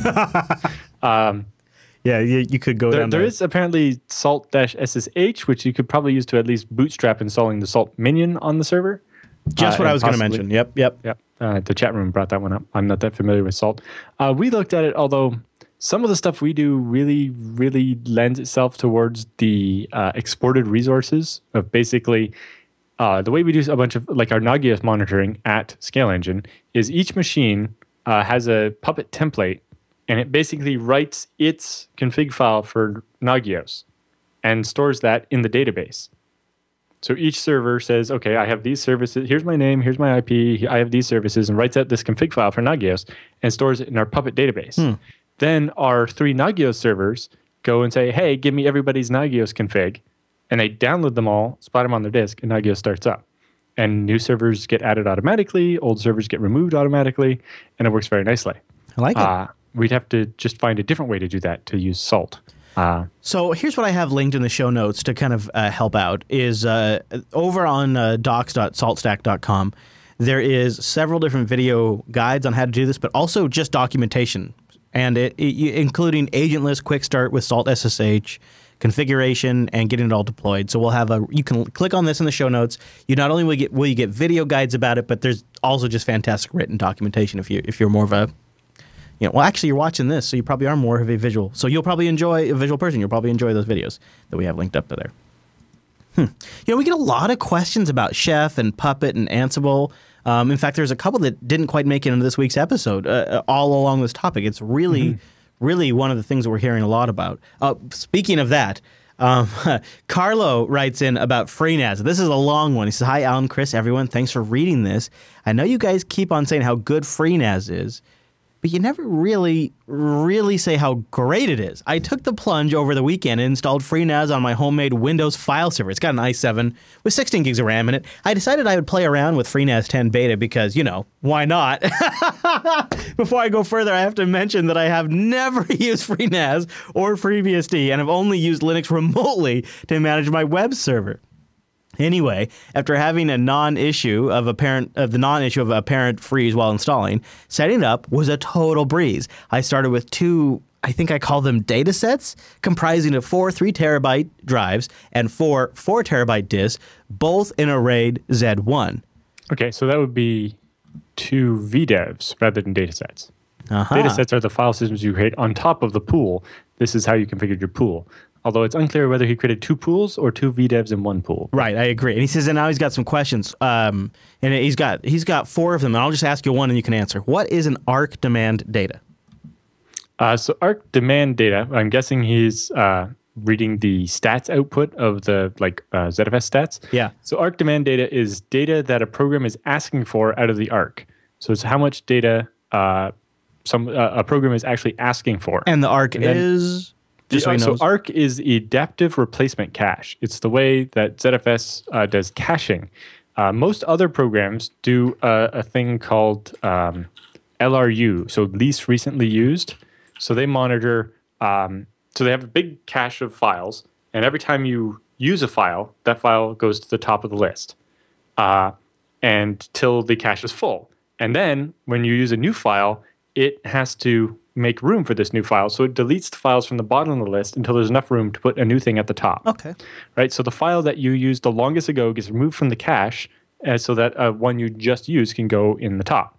The problem with this is if you have to do certain operations like, say, your backup, where you read every single file on the server, your cache becomes useless because all it contains is the last couple of files you read. Sure, yeah. So the Arc breaks the cache up into 4 chunks. Really 2, but there's 4 lists. First, it has your most recently used, which is basically the same as the LRU, except for it's sorted by the most recently used file instead of deleting the most least recently used file. But it also has an MFU, the most frequently used files. So by keeping these 2 lists and trying to balance the amount of cache space between them, it means if you do something like a backup that reads every single file, that will basically blow out your most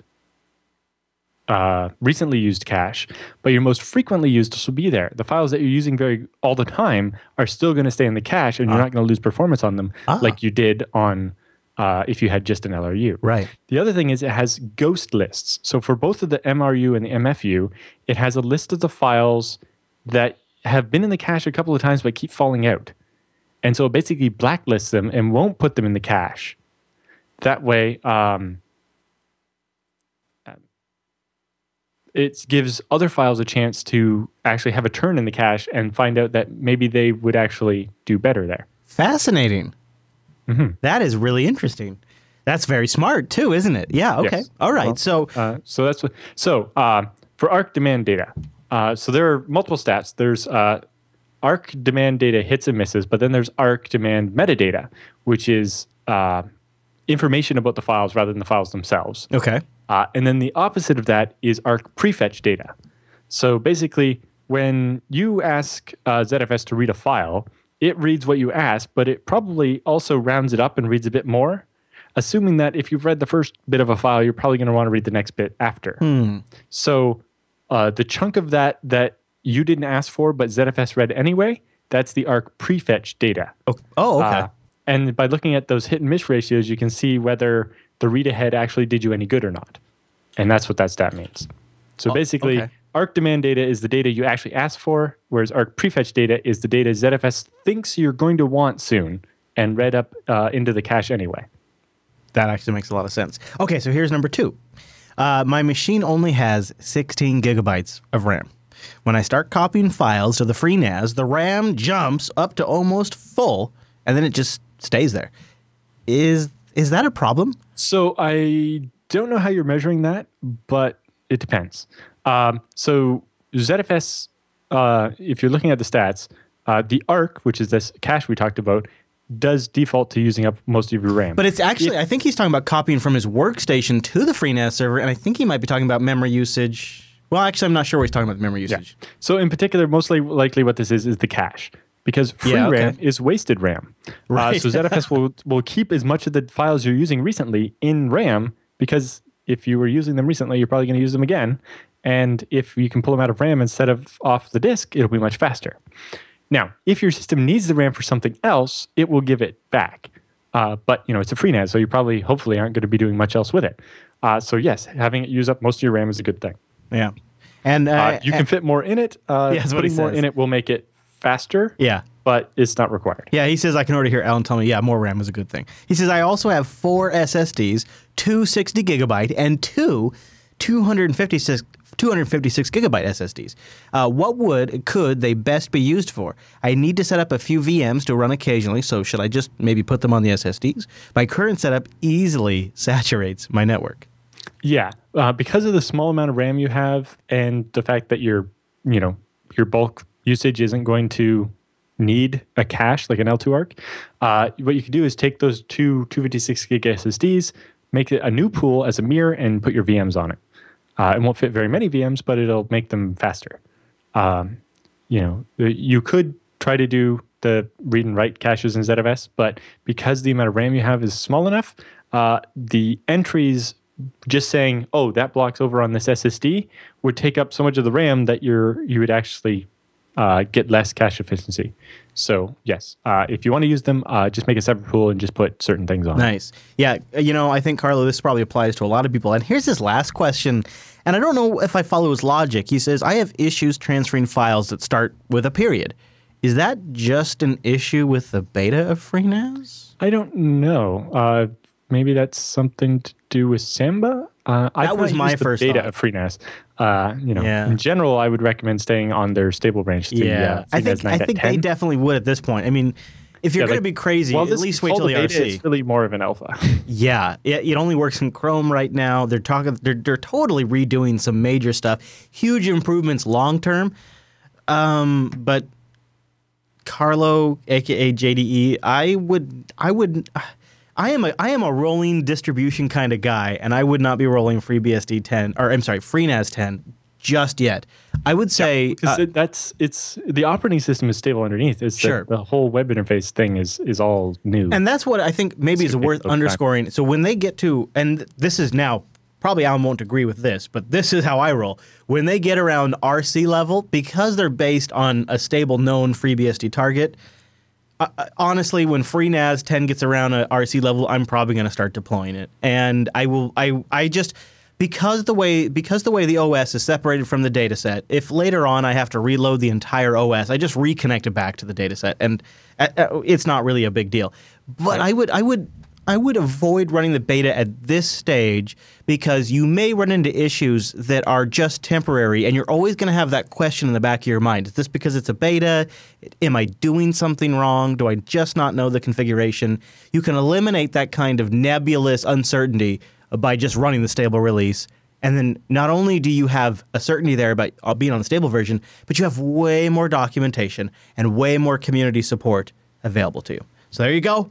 Although he sent a nice screenshot. I hadn't actually seen this much of the new FreeNAS 10. I know, right? It is. Yeah. Yes, them exposing the ARC demand data as a graph of just things that don't make sense. It's probably led to quite a bit of confusion. You could probably send them some feedback. You could probably, they might like You're right here. So I'm showing it now there on the stream. That is, yeah. I like this. But basically, you see that the ARC demand data spikes match up exactly with your network card. And basically, it's when data is being pulled out of the ARC. Yeah. If your network was much higher or if your ARC demand didn't match up, then because the ARC demand data and the network graph match up, it means most of the answers to your requests are coming directly from RAM and are super fast. Oh, that's what that means. So that's actually the fact that the network I/O graph and the ARC graph almost match up line for line is an indication that when the network request is coming in, it's being answered by ARC. Yeah, it's a hit. Well, you have to look at the colors for whether it's a hit or a miss, but it looks like that's mostly metadata. So it looks like most of the requests that are in the graph right there are they used colors a little too close together, like orange and light orange. See, I think they could use your feedback. You probably you're good at this. But basically, it looks like it's just stuff like browsing through files or something. Metadata, like open up directories, pulling down information about it, stuff like that. Things. Now, you know what? Props too for sending in a screenshot. That's great. Yes. Thanks, Carlo. Yeah, and it does look good. The new UI. Why I was asking about ARC demand data. I'd never heard anyone ask about that before. And I was thinking of this advanced tool I use, but no, they put a graph. No, it's a graph. Of course, right? Okay, so Michael writes in with a FreeNAS and ZFS and SSD question, and he prefaces it with a great introduction and also about a bug he bumped into. But he has a couple of core questions I'll jump right to. He says, how would I send snapshots to a FreeNAS machine? He's got here, I'll give you the basic setup. He wants to know how to do this. He's got a FreeNAS with ZFS, so he has Anagross on a machine with now using ZFS, and it's worked great. He's configured them. He's configured 4 SSDs and put them in a striped configuration. And he's got a link to benchmarks he's got here. So he's got questions how to send snapshots to his FreeNAS machine, how to restore if an update goes bad, like how to actually use these snapshots to recover. And then he's got a couple other questions after that. So how to send snapshots, because he's got ZFS on the workstation, ZFS on the FreeNAS, and then how to recover. So he wants to send ZFS, a snapshot of his Integros machine to his FreeNAS? Correct. Well, just follow the instructions. Like, I'm not sure I understand the question. Is your answer Google it? No, my answer is buy my book. There you go. But like, that's nice. It's because ZFS is ZFS, so right. You just follow the instructions you get anywhere, like the FreeBSD handbook. So yeah, on the Integros machine, you would do ZFS send, and then the snapshot you want to send, and then pipe that into like SSH or whatever to the FreeNAS, and then it would pipe it into ZFS receive running on the FreeNAS, and then here's his ultimate question. So say he does that. He figures out, he uses ZFS send to send it to the FreeNAS rig. He goes ahead, he installs one of his crazy rolling updates, and his whole machine borks up. What is his best method for rolling back? Can he do a ZFS receive and pull down those snapshots? So you would probably start off of a live CD or something version of your chosen OS, and then basically make a new pool on your working drives and then receive all the data again, and then it will be back on your machine. This is integrated into the TrueOS installer. So, if you fire up the installer on your fixed after it was broken machine and just hit restore instead of install, point it at your FreeNAS, and it sucks it down for you. So if you have TrueOS, which is the new version of PCBSD, and a FreeNAS, they're integrated together and do all this for you with just nice clicky GUI buttons. But if it's Integros, you're going to have to use the command line to do it, but it's relatively simple. Yeah. And again, there's that book. Yes, ZFS. ZFSbook.com has both FreeBSD Mastery ZFS and Advanced ZFS, which covers replication. I bet those commands might be in that book. Yep. With full examples and how to do it without needing root access on either machine. Oh, that is nice. So Chris writes he had a third follow-up question. Yeah, he did. So as far as I understand it, if one of the 4 SSDs dies, because he has them all striped together, the whole array goes away. Yes, that is true. Yeah. And he says, how would I be able to recover from this? You wouldn't. You would have to, install all the data again. So yeah, you could replace the dead drive and then make a whole new pool and restore it from it. Really what you should do is not use Stripe, but set up RAID Z1 across your 4 drives, and then if one of the 4 SSDs dies, you can just replace it and you don't lose anything.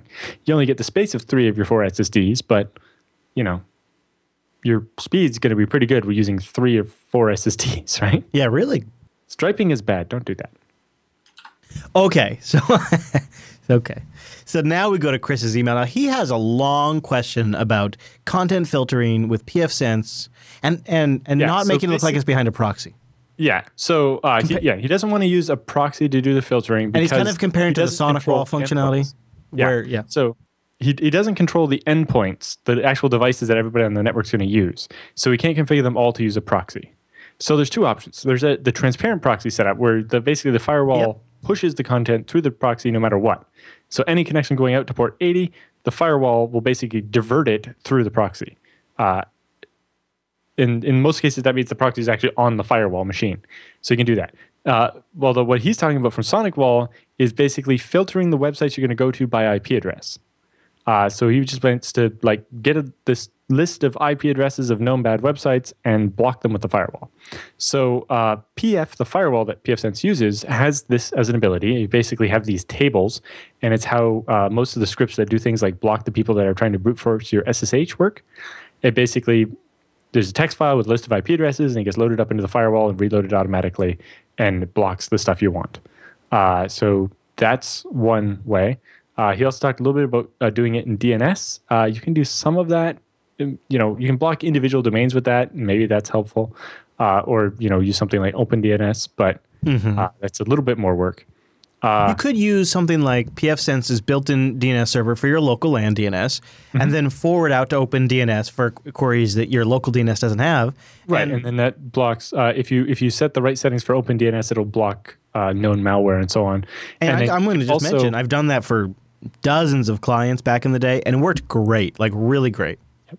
And if you decide you want to block Facebook, you could add facebook.com or whatever as a local domain in your local DNS server and point it at localhost or something. Yeah, and what I did there was exactly that, and then it would just redirect to an intranet page that stated the company's internet policy. Yeah. So the problem with blocking based on just IP address, like you were talking about from the Sonic wall, is that many websites often share the same IP address as other ones. Like if for example, Krebs was behind the Akamai, or is now behind the Google Shield thing. Yeah, great example.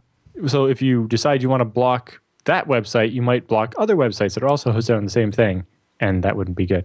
Maybe that one's not a good example because nobody wants to block Krebs's website. But, like Cloudflare hosts a lot of sites, including some bad ones, but also some good ones. And if you just block all their IP addresses, then you're blocking both. I don't know. Some of my IP addresses host over 100 sites, and if you wanted to block one of them, blocking them based on the IP address would be clunky. It'd be very clunky. Yeah, and then the problem with trying to do it with something like Facebook is that they have hundreds and hundreds of IP addresses, and you're probably going to have trouble getting that right. So DNS can help there a little bit, but then there are solutions around that where there are sites with a different domain name, and it basically proxies Facebook for you so that you can still load it. I know that. Yeah, I mean, people used to use that at school all the time. Oh boy, that's a whack-a-mole game. Facebook and the DNS. That is a whack-a-mole game. That's not a winner. Yeah. So there's the DNS-based solution works fairly well, but your other option is what's called a transparent proxy, where you're using Squid, but you don't have to configure the clients to use it. You basically force all the outbound connections to port 80 and 443 through Squid, and then the client doesn't even necessarily know they're going through a proxy. Yeah. I think it's interesting. I think he kind of was in the mindset when I read that email that it's got to be one solution. And I think what you're saying and what I'm agreeing with is use everything. Use transparent proxy. Use DNS blocking and bring all of these things together to address this problem. And the problem with the WatchGuard solution you're using before is it's a blunt force tool. And so what you are kind of seeing as a disadvantage to pfSense in your email, because he's trying to convince management to switch to pfSense, what you are seeing as a disadvantage is just, I don't mean to be blunt, but it's kind of just a misunderstanding on your part. These are actually advantages because you can use a multi-tool approach. Transparent proxy is going to work great for your organization for blocking. Right. No endpoint configuration required that way. No endpoint configuration. It's integrated right into the pfSense box, so it's not like you have to do something complicated because the port 80 and 443 requests are already going that direction. You can build on top of that with content filtering, but just the caching and acceleration and bandwidth your company will save from that. These are advantages you're going to gain. Then you integrate in local DNS blocking for things you know you don't want. Create a list internally. It makes you actually have to think about it as a company. What is it we don't want our employees doing? You build a list, and then you set up an internal DNS server using pfSense and have it forward to OpenDNS, which you've pre-configured to block things like spyware and malware and porn, and he had a couple other things in there. You can do all of that using forwarding DNS, and you're set. And you can use what you're seeing as a disadvantage. You bring all of these together as a suite of tools.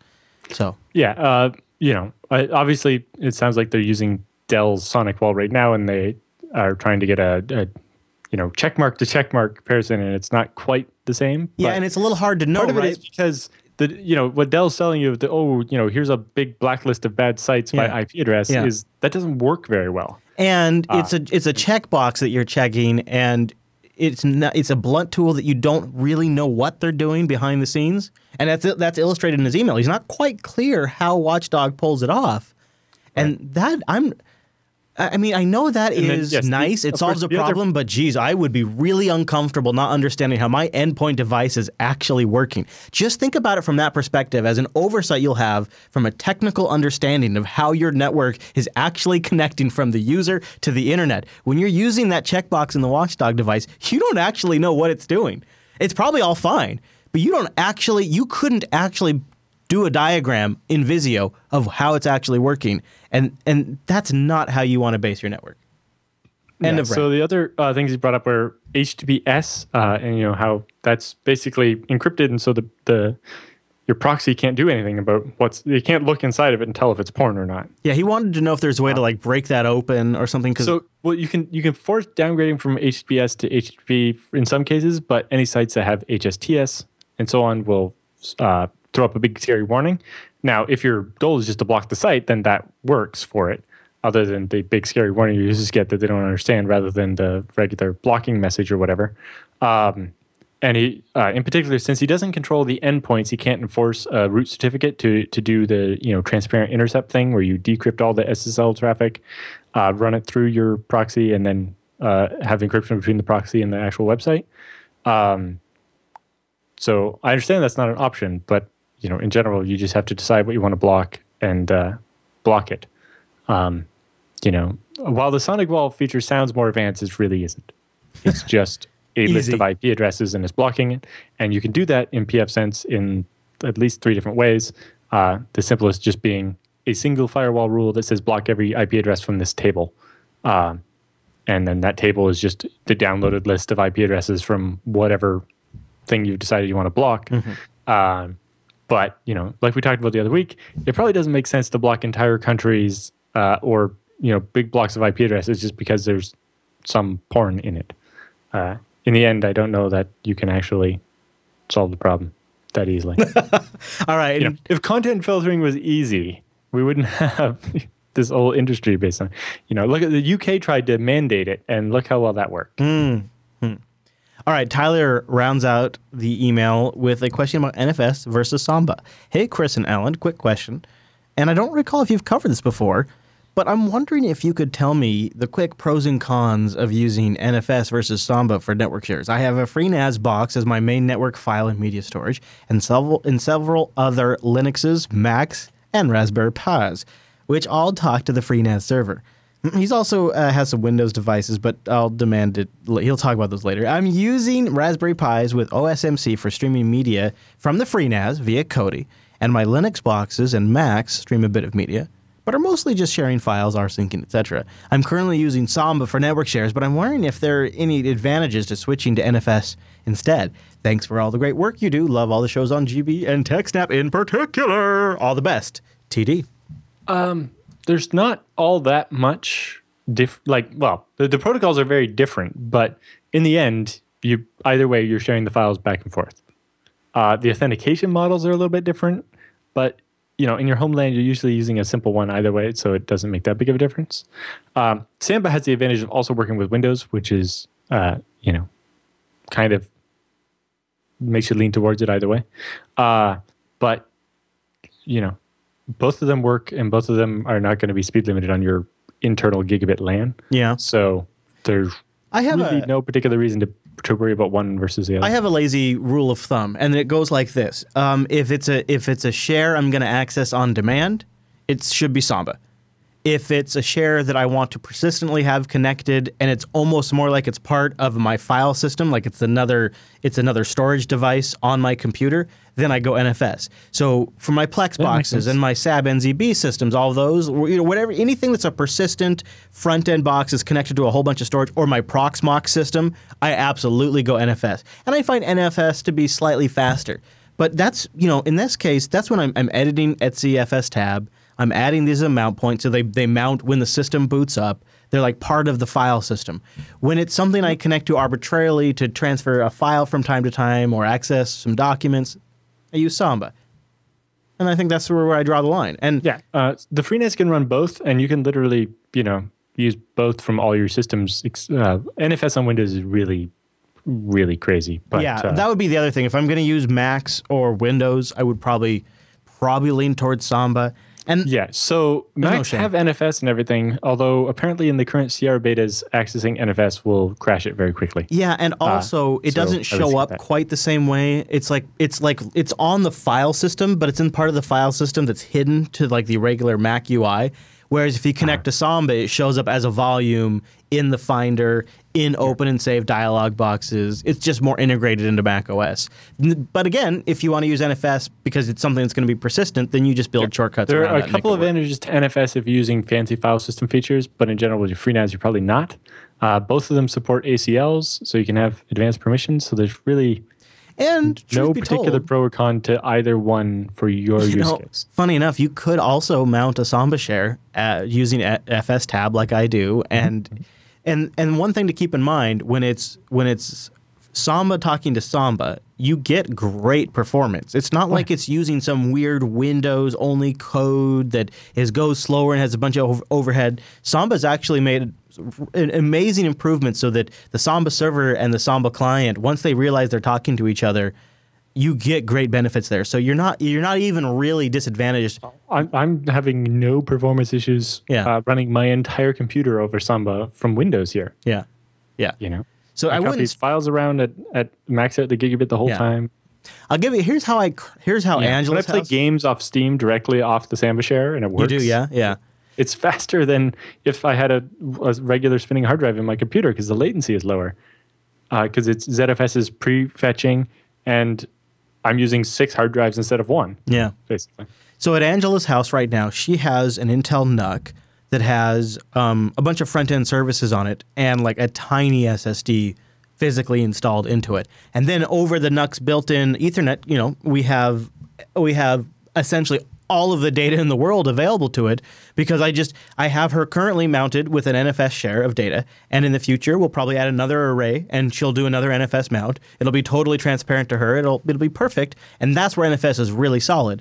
But when she connects to that system from her desktop, she uses Samba because it's more on demand. So there you go, Tyler. I hope that's maybe a good line to draw and hope it answers your question. If you'd like to send us a question, go to jupiterbroadcasting.com, click the contact link, and then choose TechSNAP from the dropdown and ask it, or you could email us directly. Which I don't think a single person did this week. Everybody pretty much used the contact form, but you actually can. TechSNAP@jupiterbroadcasting.com, and we'll feature it in an upcoming episode, and of course the subreddit as well. But now with the feedback all done, it's time for the TechSNAP Roundup.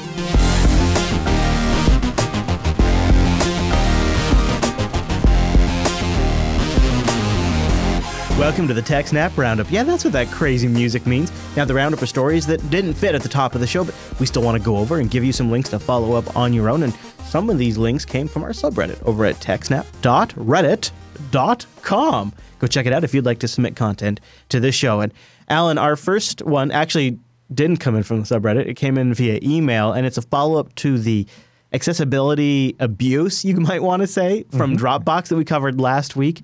Well, it looks like it's starting to change. Dropbox has acknowledged that this is a big problem. They say they're now working with Apple to make it better, and they plan not to abuse it at the present. Yes, and apparently macOS Sierra will address this by not allowing programs to do that. Well, isn't that out? Yeah, it's out publicly released today. Beta. No, I think it's out. Oh? Yeah, okay. it was released, yes. I know the previous 2 betas were crashing constantly if you tried to use NFS. Yeah, no, it is out. It is, yes, and I think that might still be an issue because we got an email in about that still being a problem. So, now this is a good one. Oh, you did see this, how to crash systemd in one tweet. Yes. So basically, if you run systemd-notify with a parameter of just quote, so basically empty but not, so an empty string rather than no parameter, and pointed at the run systemd notify socket, it can cause PID1 to hang or crash, and to the point where the system feels generally unusable. Trying to SSH or SU will hang for up to 30 seconds because systemd is now integrated in the login system. You have to wait for the attempted contact systemd to time out after 30 seconds before it'll go ahead, and so on. And it sounds pretty nasty. Now, it doesn't work on some systems, I guess? His follow-up says that some people can only reproduce this if they do this command in a while true loop and do it like really a whole bunch of times really fast. Wow, yeah, sure. Because it seems, depending on the version, I think systemd restarts itself when it hangs or crashes and is eventually becoming responsive again. But if you do it constantly, it will basically be dead. And apparently the bug was introduced over 2 years ago in systemd 209. Hello, Leonard. Hello. This one struck a chord with me, how the Seattle police, that's right, my local police, secretly and illegally purchased a tool for tracking your social media posts.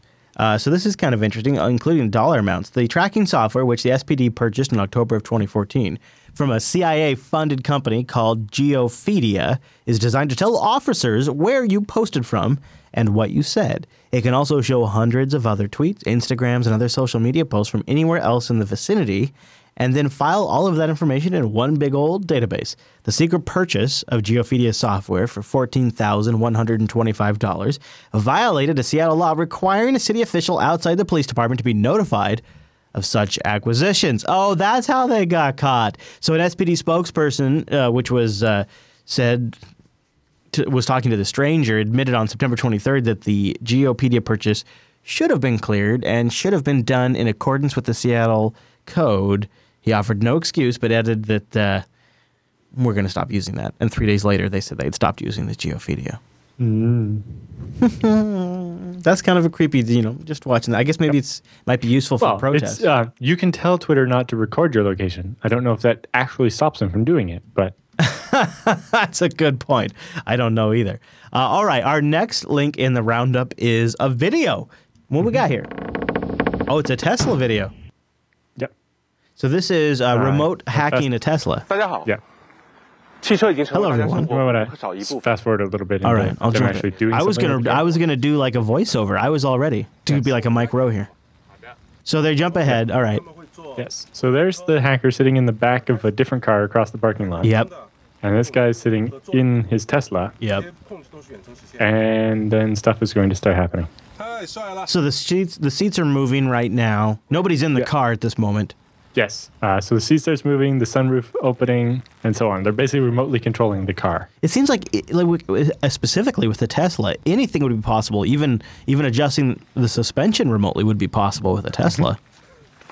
And they changed the boot logo on the in computer car screen there. Now, if you forward to a little bit further, you can see them driving down the parking lot in the car.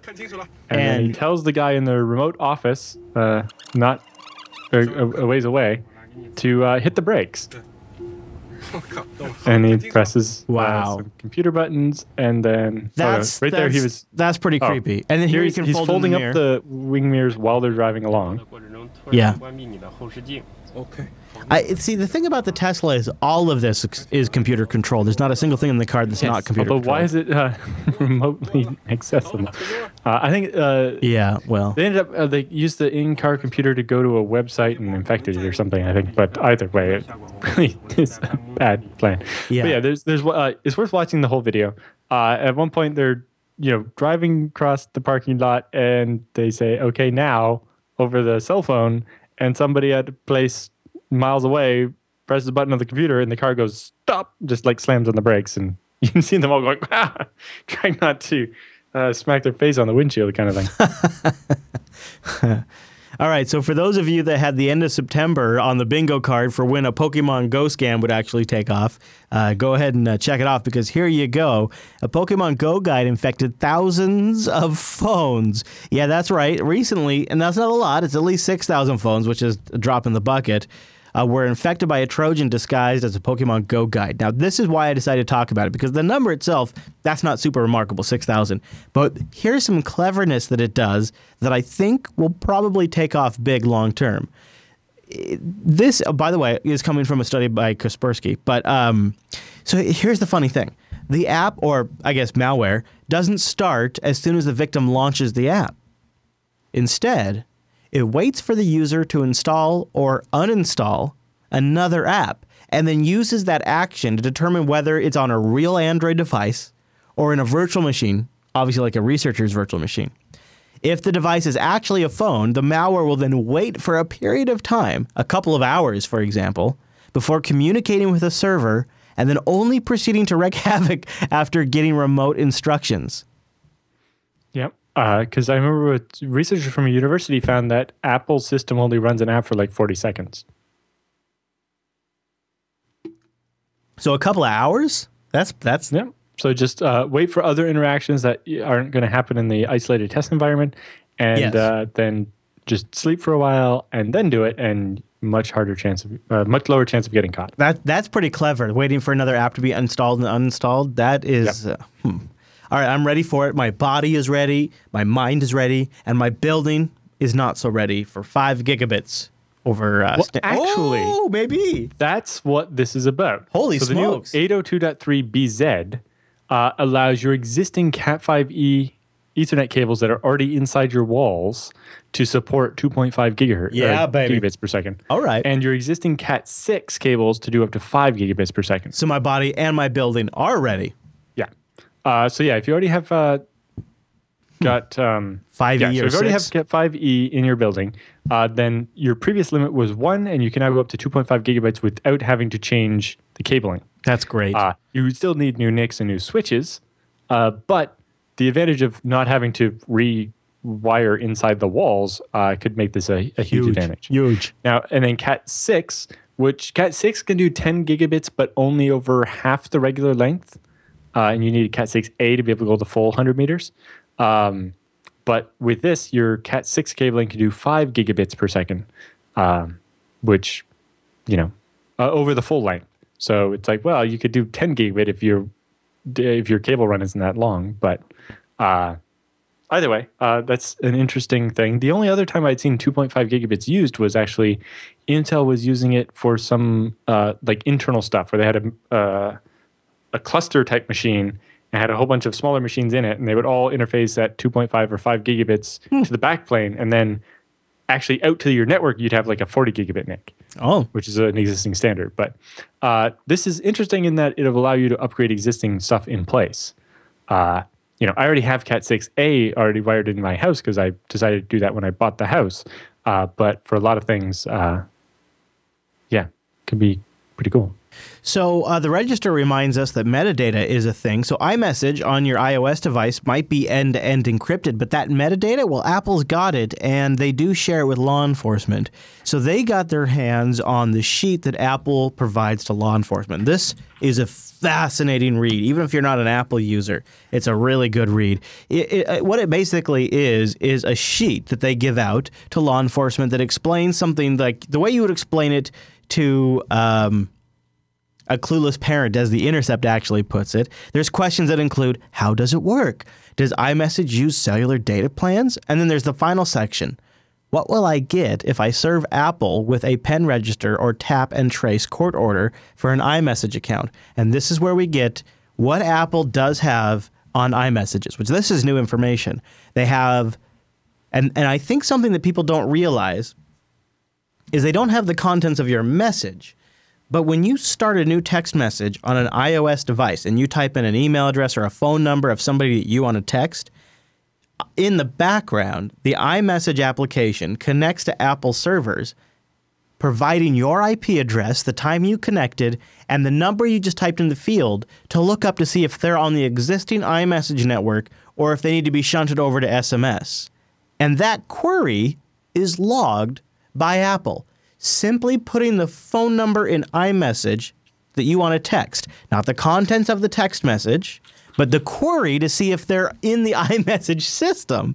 That lookup, which happens automatically once you complete the field, that's logged and available to law enforcement. Now, Apple does specifically point out in their message to law enforcement that this doesn't mean you ever sent that person a message. It doesn't mean you ever received any messages. It just simply means you typed their contact information into the field. That's the only thing it proves. But it kind of does go against some of the things Apple previously said, where they claimed they didn't store any records that didn't include your location. However, it's clear in this, they are at least storing your IP address that you connect from, which in some cases could identify your location. Mm-hmm. Interesting write-up by The Intercept, and much more in there and worth your time if you care about those kinds of things. Link in the roundup. So hey, it wouldn't be a complete full-fledged roundup, like a Thanksgiving dinner of roundups without a little Krebs on security. That's we didn't cover his foot. I know, right? But he's also during all this fracas, still doing his regular work, and he's got a story here about new Money Mules scam. So this one's a lady from Canada got a job offer that paid her like $800 a week and 5% commission, and she would get wired money, and told to go into the branch of the bank, withdraw the cash, then take it to a Bitcoin ATM and deposit it to a Bitcoin address you've been sent as a QR code. And eventually figured out that this was suspicious. And got in touch with Krebs about it. But it seems that the mules are switching to Bitcoin rather than the regular way of doing it, probably because it reduces the number of steps. Normally, basically, they'd have a mule at the country where they were getting the money, sending it to a mule in their country, which eventually would get it to them. And by putting Bitcoin in there, they've reduced their chance of getting caught because they don't have any contact with anyone locally. Although Krebs also goes on to note that the way they're often doing this is actually hacking companies' accounts on job sites like Monster.com, and then going through all the resumes that have been submitted to that company, and going after people who are desperately looking for work and are willing to take these too good to be true sounding jobs where you're actually a money mule. And Krebs also points out that be careful because as the mule you're kind of like, well, I'm getting paid and whatever. What's the downside for me? I can claim I was just a dope or whatever. It's like often banks will expect you to pay them back the money that actually got clawed back. So be careful with that. Yeah, exactly. All right. So, Alan, I know you're a Firefox user, and I wanted to include this one for all the others out there as well. It looks like there could be an issue with Firefox where there's some pretty... Hello, doggy. Hello. Hi there. Hello, puppy. There's some really aggressive writes by Firefox to SSDs, including like a 12 gigabyte write in one day. And a lot of it is the SQLite database for the recovery of your session if Firefox were to crash. And so there's some ways you can improve it and tweak in your Firefox config to turn that down. But he was shocked when he looked into it. Yeah, depending on the SSD you have, that's significant wear to your SSD. That's like 0.1 drive writes per day if you're doing 12 gigabytes on 120 gigabyte SSD. And if you don't have, an Intel data center class SSD that can handle like 8 drive writes a day, that can, over the course of a couple of years, that can wear out your SSD. Yeah. So check it out if you're a Firefox user. We have a link in the roundup. This was specifically tested on Windows, but I would think it might apply to the Linux or Mac versions as well. It's mostly the same code everywhere. Exactly. My session directory is actually on my Samba share. So let's see. Do you think then that in your case that could be constantly saturating your network connection? Definitely not saturating. Right? I guess not saturating, but constantly writing to over your network connection. I guess it's not. Sure, but yeah. I think it's probably not it's not enough overhead to actually even be noticeable, probably. Yeah, my network connection is, not doing anything. Okay, so you have a link here to a comprehensive Super Mario Brothers disassembly. I love it already. So they've actually got the complete source code, not the complete source code, but a complete source code to Super Mario Brothers for the NES. With lots of comments. Those are just defines, but if you get down a little bit further, they actually have actual comments. I don't want to make people's motion sick, so I'm over here. I'm smacking my space bar. You hear that as I scroll down? There we go. The page down works better, but yeah, that's true. But it's quite extensively commented, and if you have some understanding of assembly and want to learn a bit more, go ahead. Cool, nice find, Alan. Very nice. I just wanted to give a heads up to those of you out there that are still running CentOS 5 boxes. You got 6 months as of today's episode of the TechSNAP program. Literally, as of today, as we record this episode of TechSNAP, there are 6 months left for CentOS 5, and then it hits end of life. So maybe start planning your migration. Yeah, they're already on 7. You should probably get going. But you know what? I know we have people out there running CentOS 5. I know it. We got rid of our last 6 recently. Oh, really? Good for you. Good for you. All right. Well, we don't like 7 at all, but what are you going to do? Let's keep 6 alive forever and not have System D. That'd be great. Hashtag never System D. Hashtag never System D. Most people never actually tried to restore from backups. This is from Gary Bernhard on Twitter. Here's a story of what happens when you actually verify your backups work. I select a snapshot in Time Machine. It shows an empty directory. I know the files will show up after about 30 seconds. You just kind of have to know this. I select a couple of folders and tell it to restore them to my test restore directory. Then I get an error message. The files can't be copied because there's a problem with the file. It doesn't say what file is causing the problem. It doesn't say what the problem is. And there's exactly 4 Google results for this message. And he goes on to say just like the shit train that he has to live through to restore files. Yeah, he found a GitHub thread where someone reboots and it fixes the problem. So he tried that.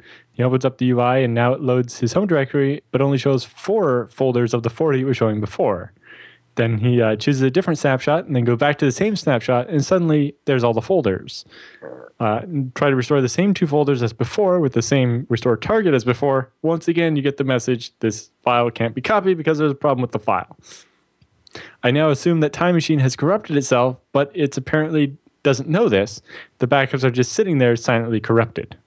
I like this as this kind of send-off. In summary, you're going to have to try very, very hard to avoid losing all of your data. Computers don't actually work. Happy Tuesday.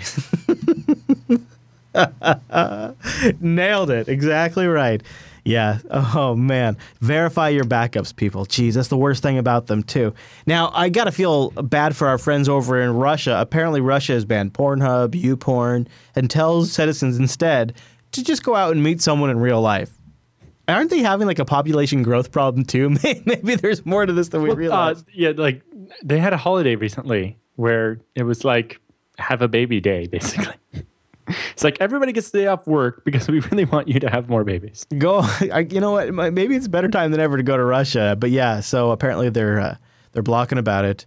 And when they asked about it, the official replied, just go out and meet someone in real life. I guess that was like a regulator or something that said that.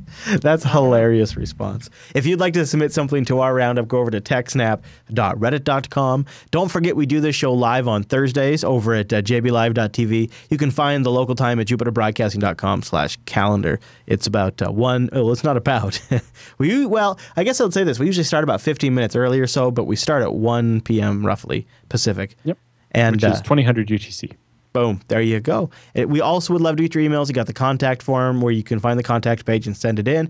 And last but not least, we do a TechSNAP episode, at least so far, for 286 weeks in a row without missing a single episode. And you can get them all automatically by subscribing to any of the RSS feeds you'd like, video or audio, whatever works best for you. And last but not least, if you're a patron, don't forget we do post whenever we can the live complete streams of TechSNAP, which include all of the between segment shenanigans, pre-show stuff, me screwing up the intro, and all of that stuff, which is available for our patrons at patreon.com/today, at least until we come up with a new name. All right, thanks so much for tuning in this week's episode of TechSNAP, and we'll see you right back here next week.